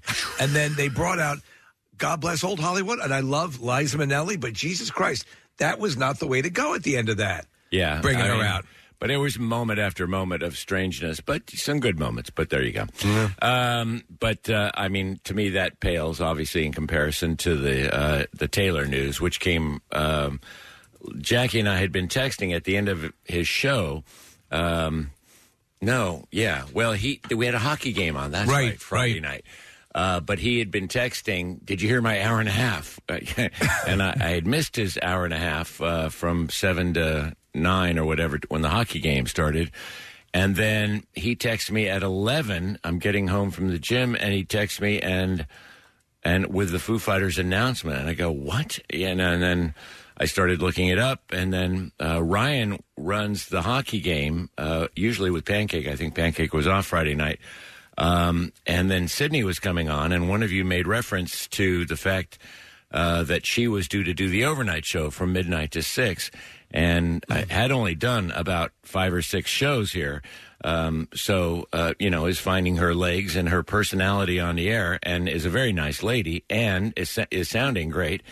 So Ryan stayed on for 2.5 hours more with Sydney. And it was interesting because a station that you would think would carry it is on tape that would do coverage of that. And most of their shows are voice tracked and on tape. So that station you couldn't count on. And no other station plays the Foo Fighters like we do. So the only place a fan could turn in Philly was to MMR. And we have this sort of community center-like ability to draw people in because you want to go somewhere when you hear some you want to like you said, Preston, you want to know what happened. Wait a minute, I got to know what was it. And when anybody dies, wait a minute, where were they? What was going on? What was happening? Which was my immediate thoughts, and I feared that it might be drugs because he'd had that incident in 2001. Anyway, but Ryan came on with Sydney, and they did a beautiful 2.5 hours. I was up till 3 listening to them from about midnight to 3. And then he signed off and she carried on. But the two of them were spectacular. I called in about 1:45 and did a piece with them. Jackie was still here, even though he was off at 9 o'clock. He was still here doing God knows what. And he came on about 2:15, and they were putting calls on from listeners, which is so important, not just to read text, but to actually put calls on. Mm-hmm. They were putting calls on, and it was a really beautiful tribute. So strong credit to Ryan, who was brilliant, and Sydney, who was brilliant. They did a great job. Absolutely. Covering the beginning of it, and then we continued it throughout the weekend. Right. And you're going to continue that today? Yeah. We'll go noon to 3 is what we'll do. I was going to do, we had March Madness, and I was going to do Eagles. I think I'll do a little block of the Eagles before we start that tribute, because the Eagles are in town tonight for their return with a full symphony orchestra, which is pretty cool. And tomorrow night we've got Judas Priest over at the Met. But what I think we'll do is noon to 3, and I interviewed Taylor twice. Once after he got the role of Iggy Pop in that CBGB's movie, I forget what it was called, that featured the what was the guy that ran CBGB's Hilly? Yeah. Hilly Slovak. I think that's it. Yeah. And there was a movie on his life, and various people played parts, and it was a great piece of casting when they put Taylor in as Iggy Pop. I think Hillel Slovak was the guitarist for Red Hot Chili Peppers, though. So. Oh, is that right? Yeah. Okay, is that what I said? No, you said Hilly Slovak. I don't know if... Nick's going to look it up right now. We'll get that. At any rate, yes, you're correct. Forgive that. Hilly Crystal. There you go. And Alan Rickman played him. That's right. Hilly Crystal? Yeah, kind of like Billy Crystal, but Hilly Crystal. Yeah. Okay. So I interviewed him during that when he got the role for that part. And then I interviewed him on another occasion. Marissa and I went to see Taylor Hawkins and the Coattail Riders at the North Star Bar. And there was maybe 150 people there. Wow. And I said, let's go say hello to him. She goes, do you think? And I go, yeah. And we just went right backstage. There was no security. There was no... And he's just hanging out there with his band. And I started talking to him. I said, listen, I'd really love to interview you. He said, I can't do it now, but if you come to New York in a couple of days, we could do it there. I said, sure. And so I went on a train a couple of days later, went up and spent an hour with him in New York City. So I've got a long, extended interview with him, and we will run pieces of that over the course of the 12 to 3 tribute. So okay, excellent. And I want to try to find some other, songs that he sang on. Like we've got his last performance of Queen, "Somebody to Love," which was done the last time he sang it in Colombia or in South America. They were due to play Lollapalooza in Brazil, I think it was, on Sunday night. Obviously, that was canceled. That would have been last night. And they were to have been on the Grammys April 3rd. And then there's that, will they tour? I tend to think they will, by the way, because the Stones did after Charlie died, and that happened right before the tour. I think that they will, but who knows? And so we'll do all kinds of stuff. Yeah, okay. It's a lot, but you'll get it done, I'm sure. Yeah. All right, well, thank you, Pierre. And real quick, before I thank the official sponsors, I want to thank Termini Brothers again for dropping off their world-famous cannolis this morning. Any left for your old pal? I think there might be some left for your old pal. For your hunting buddy? Old pal. Yeah, buddy. Okay. That's right, Hoss. We got All it right. for you. All right. I want to thank our sponsors, Preston and Steve Show, brought to you today by Dunkin', the official coffee of the Preston and Steve Show. And finally, by Acme Market, you can get your free flu shot or COVID-19 booster at their pharmacy. Acme Fresh Foods, local flavors. Tomorrow's Tuesday. We'll give away some Preston Steve Tattoo Love with Tattoo-Tuesday, and we'll also have our friend Mr. Adam Goldberg on the program. We haven't talked to Adam in a little while, so we'll see what's up in his world. That's it. We are done. Rage on and have a great day, and we'll see you tomorrow, friend. Bye-bye.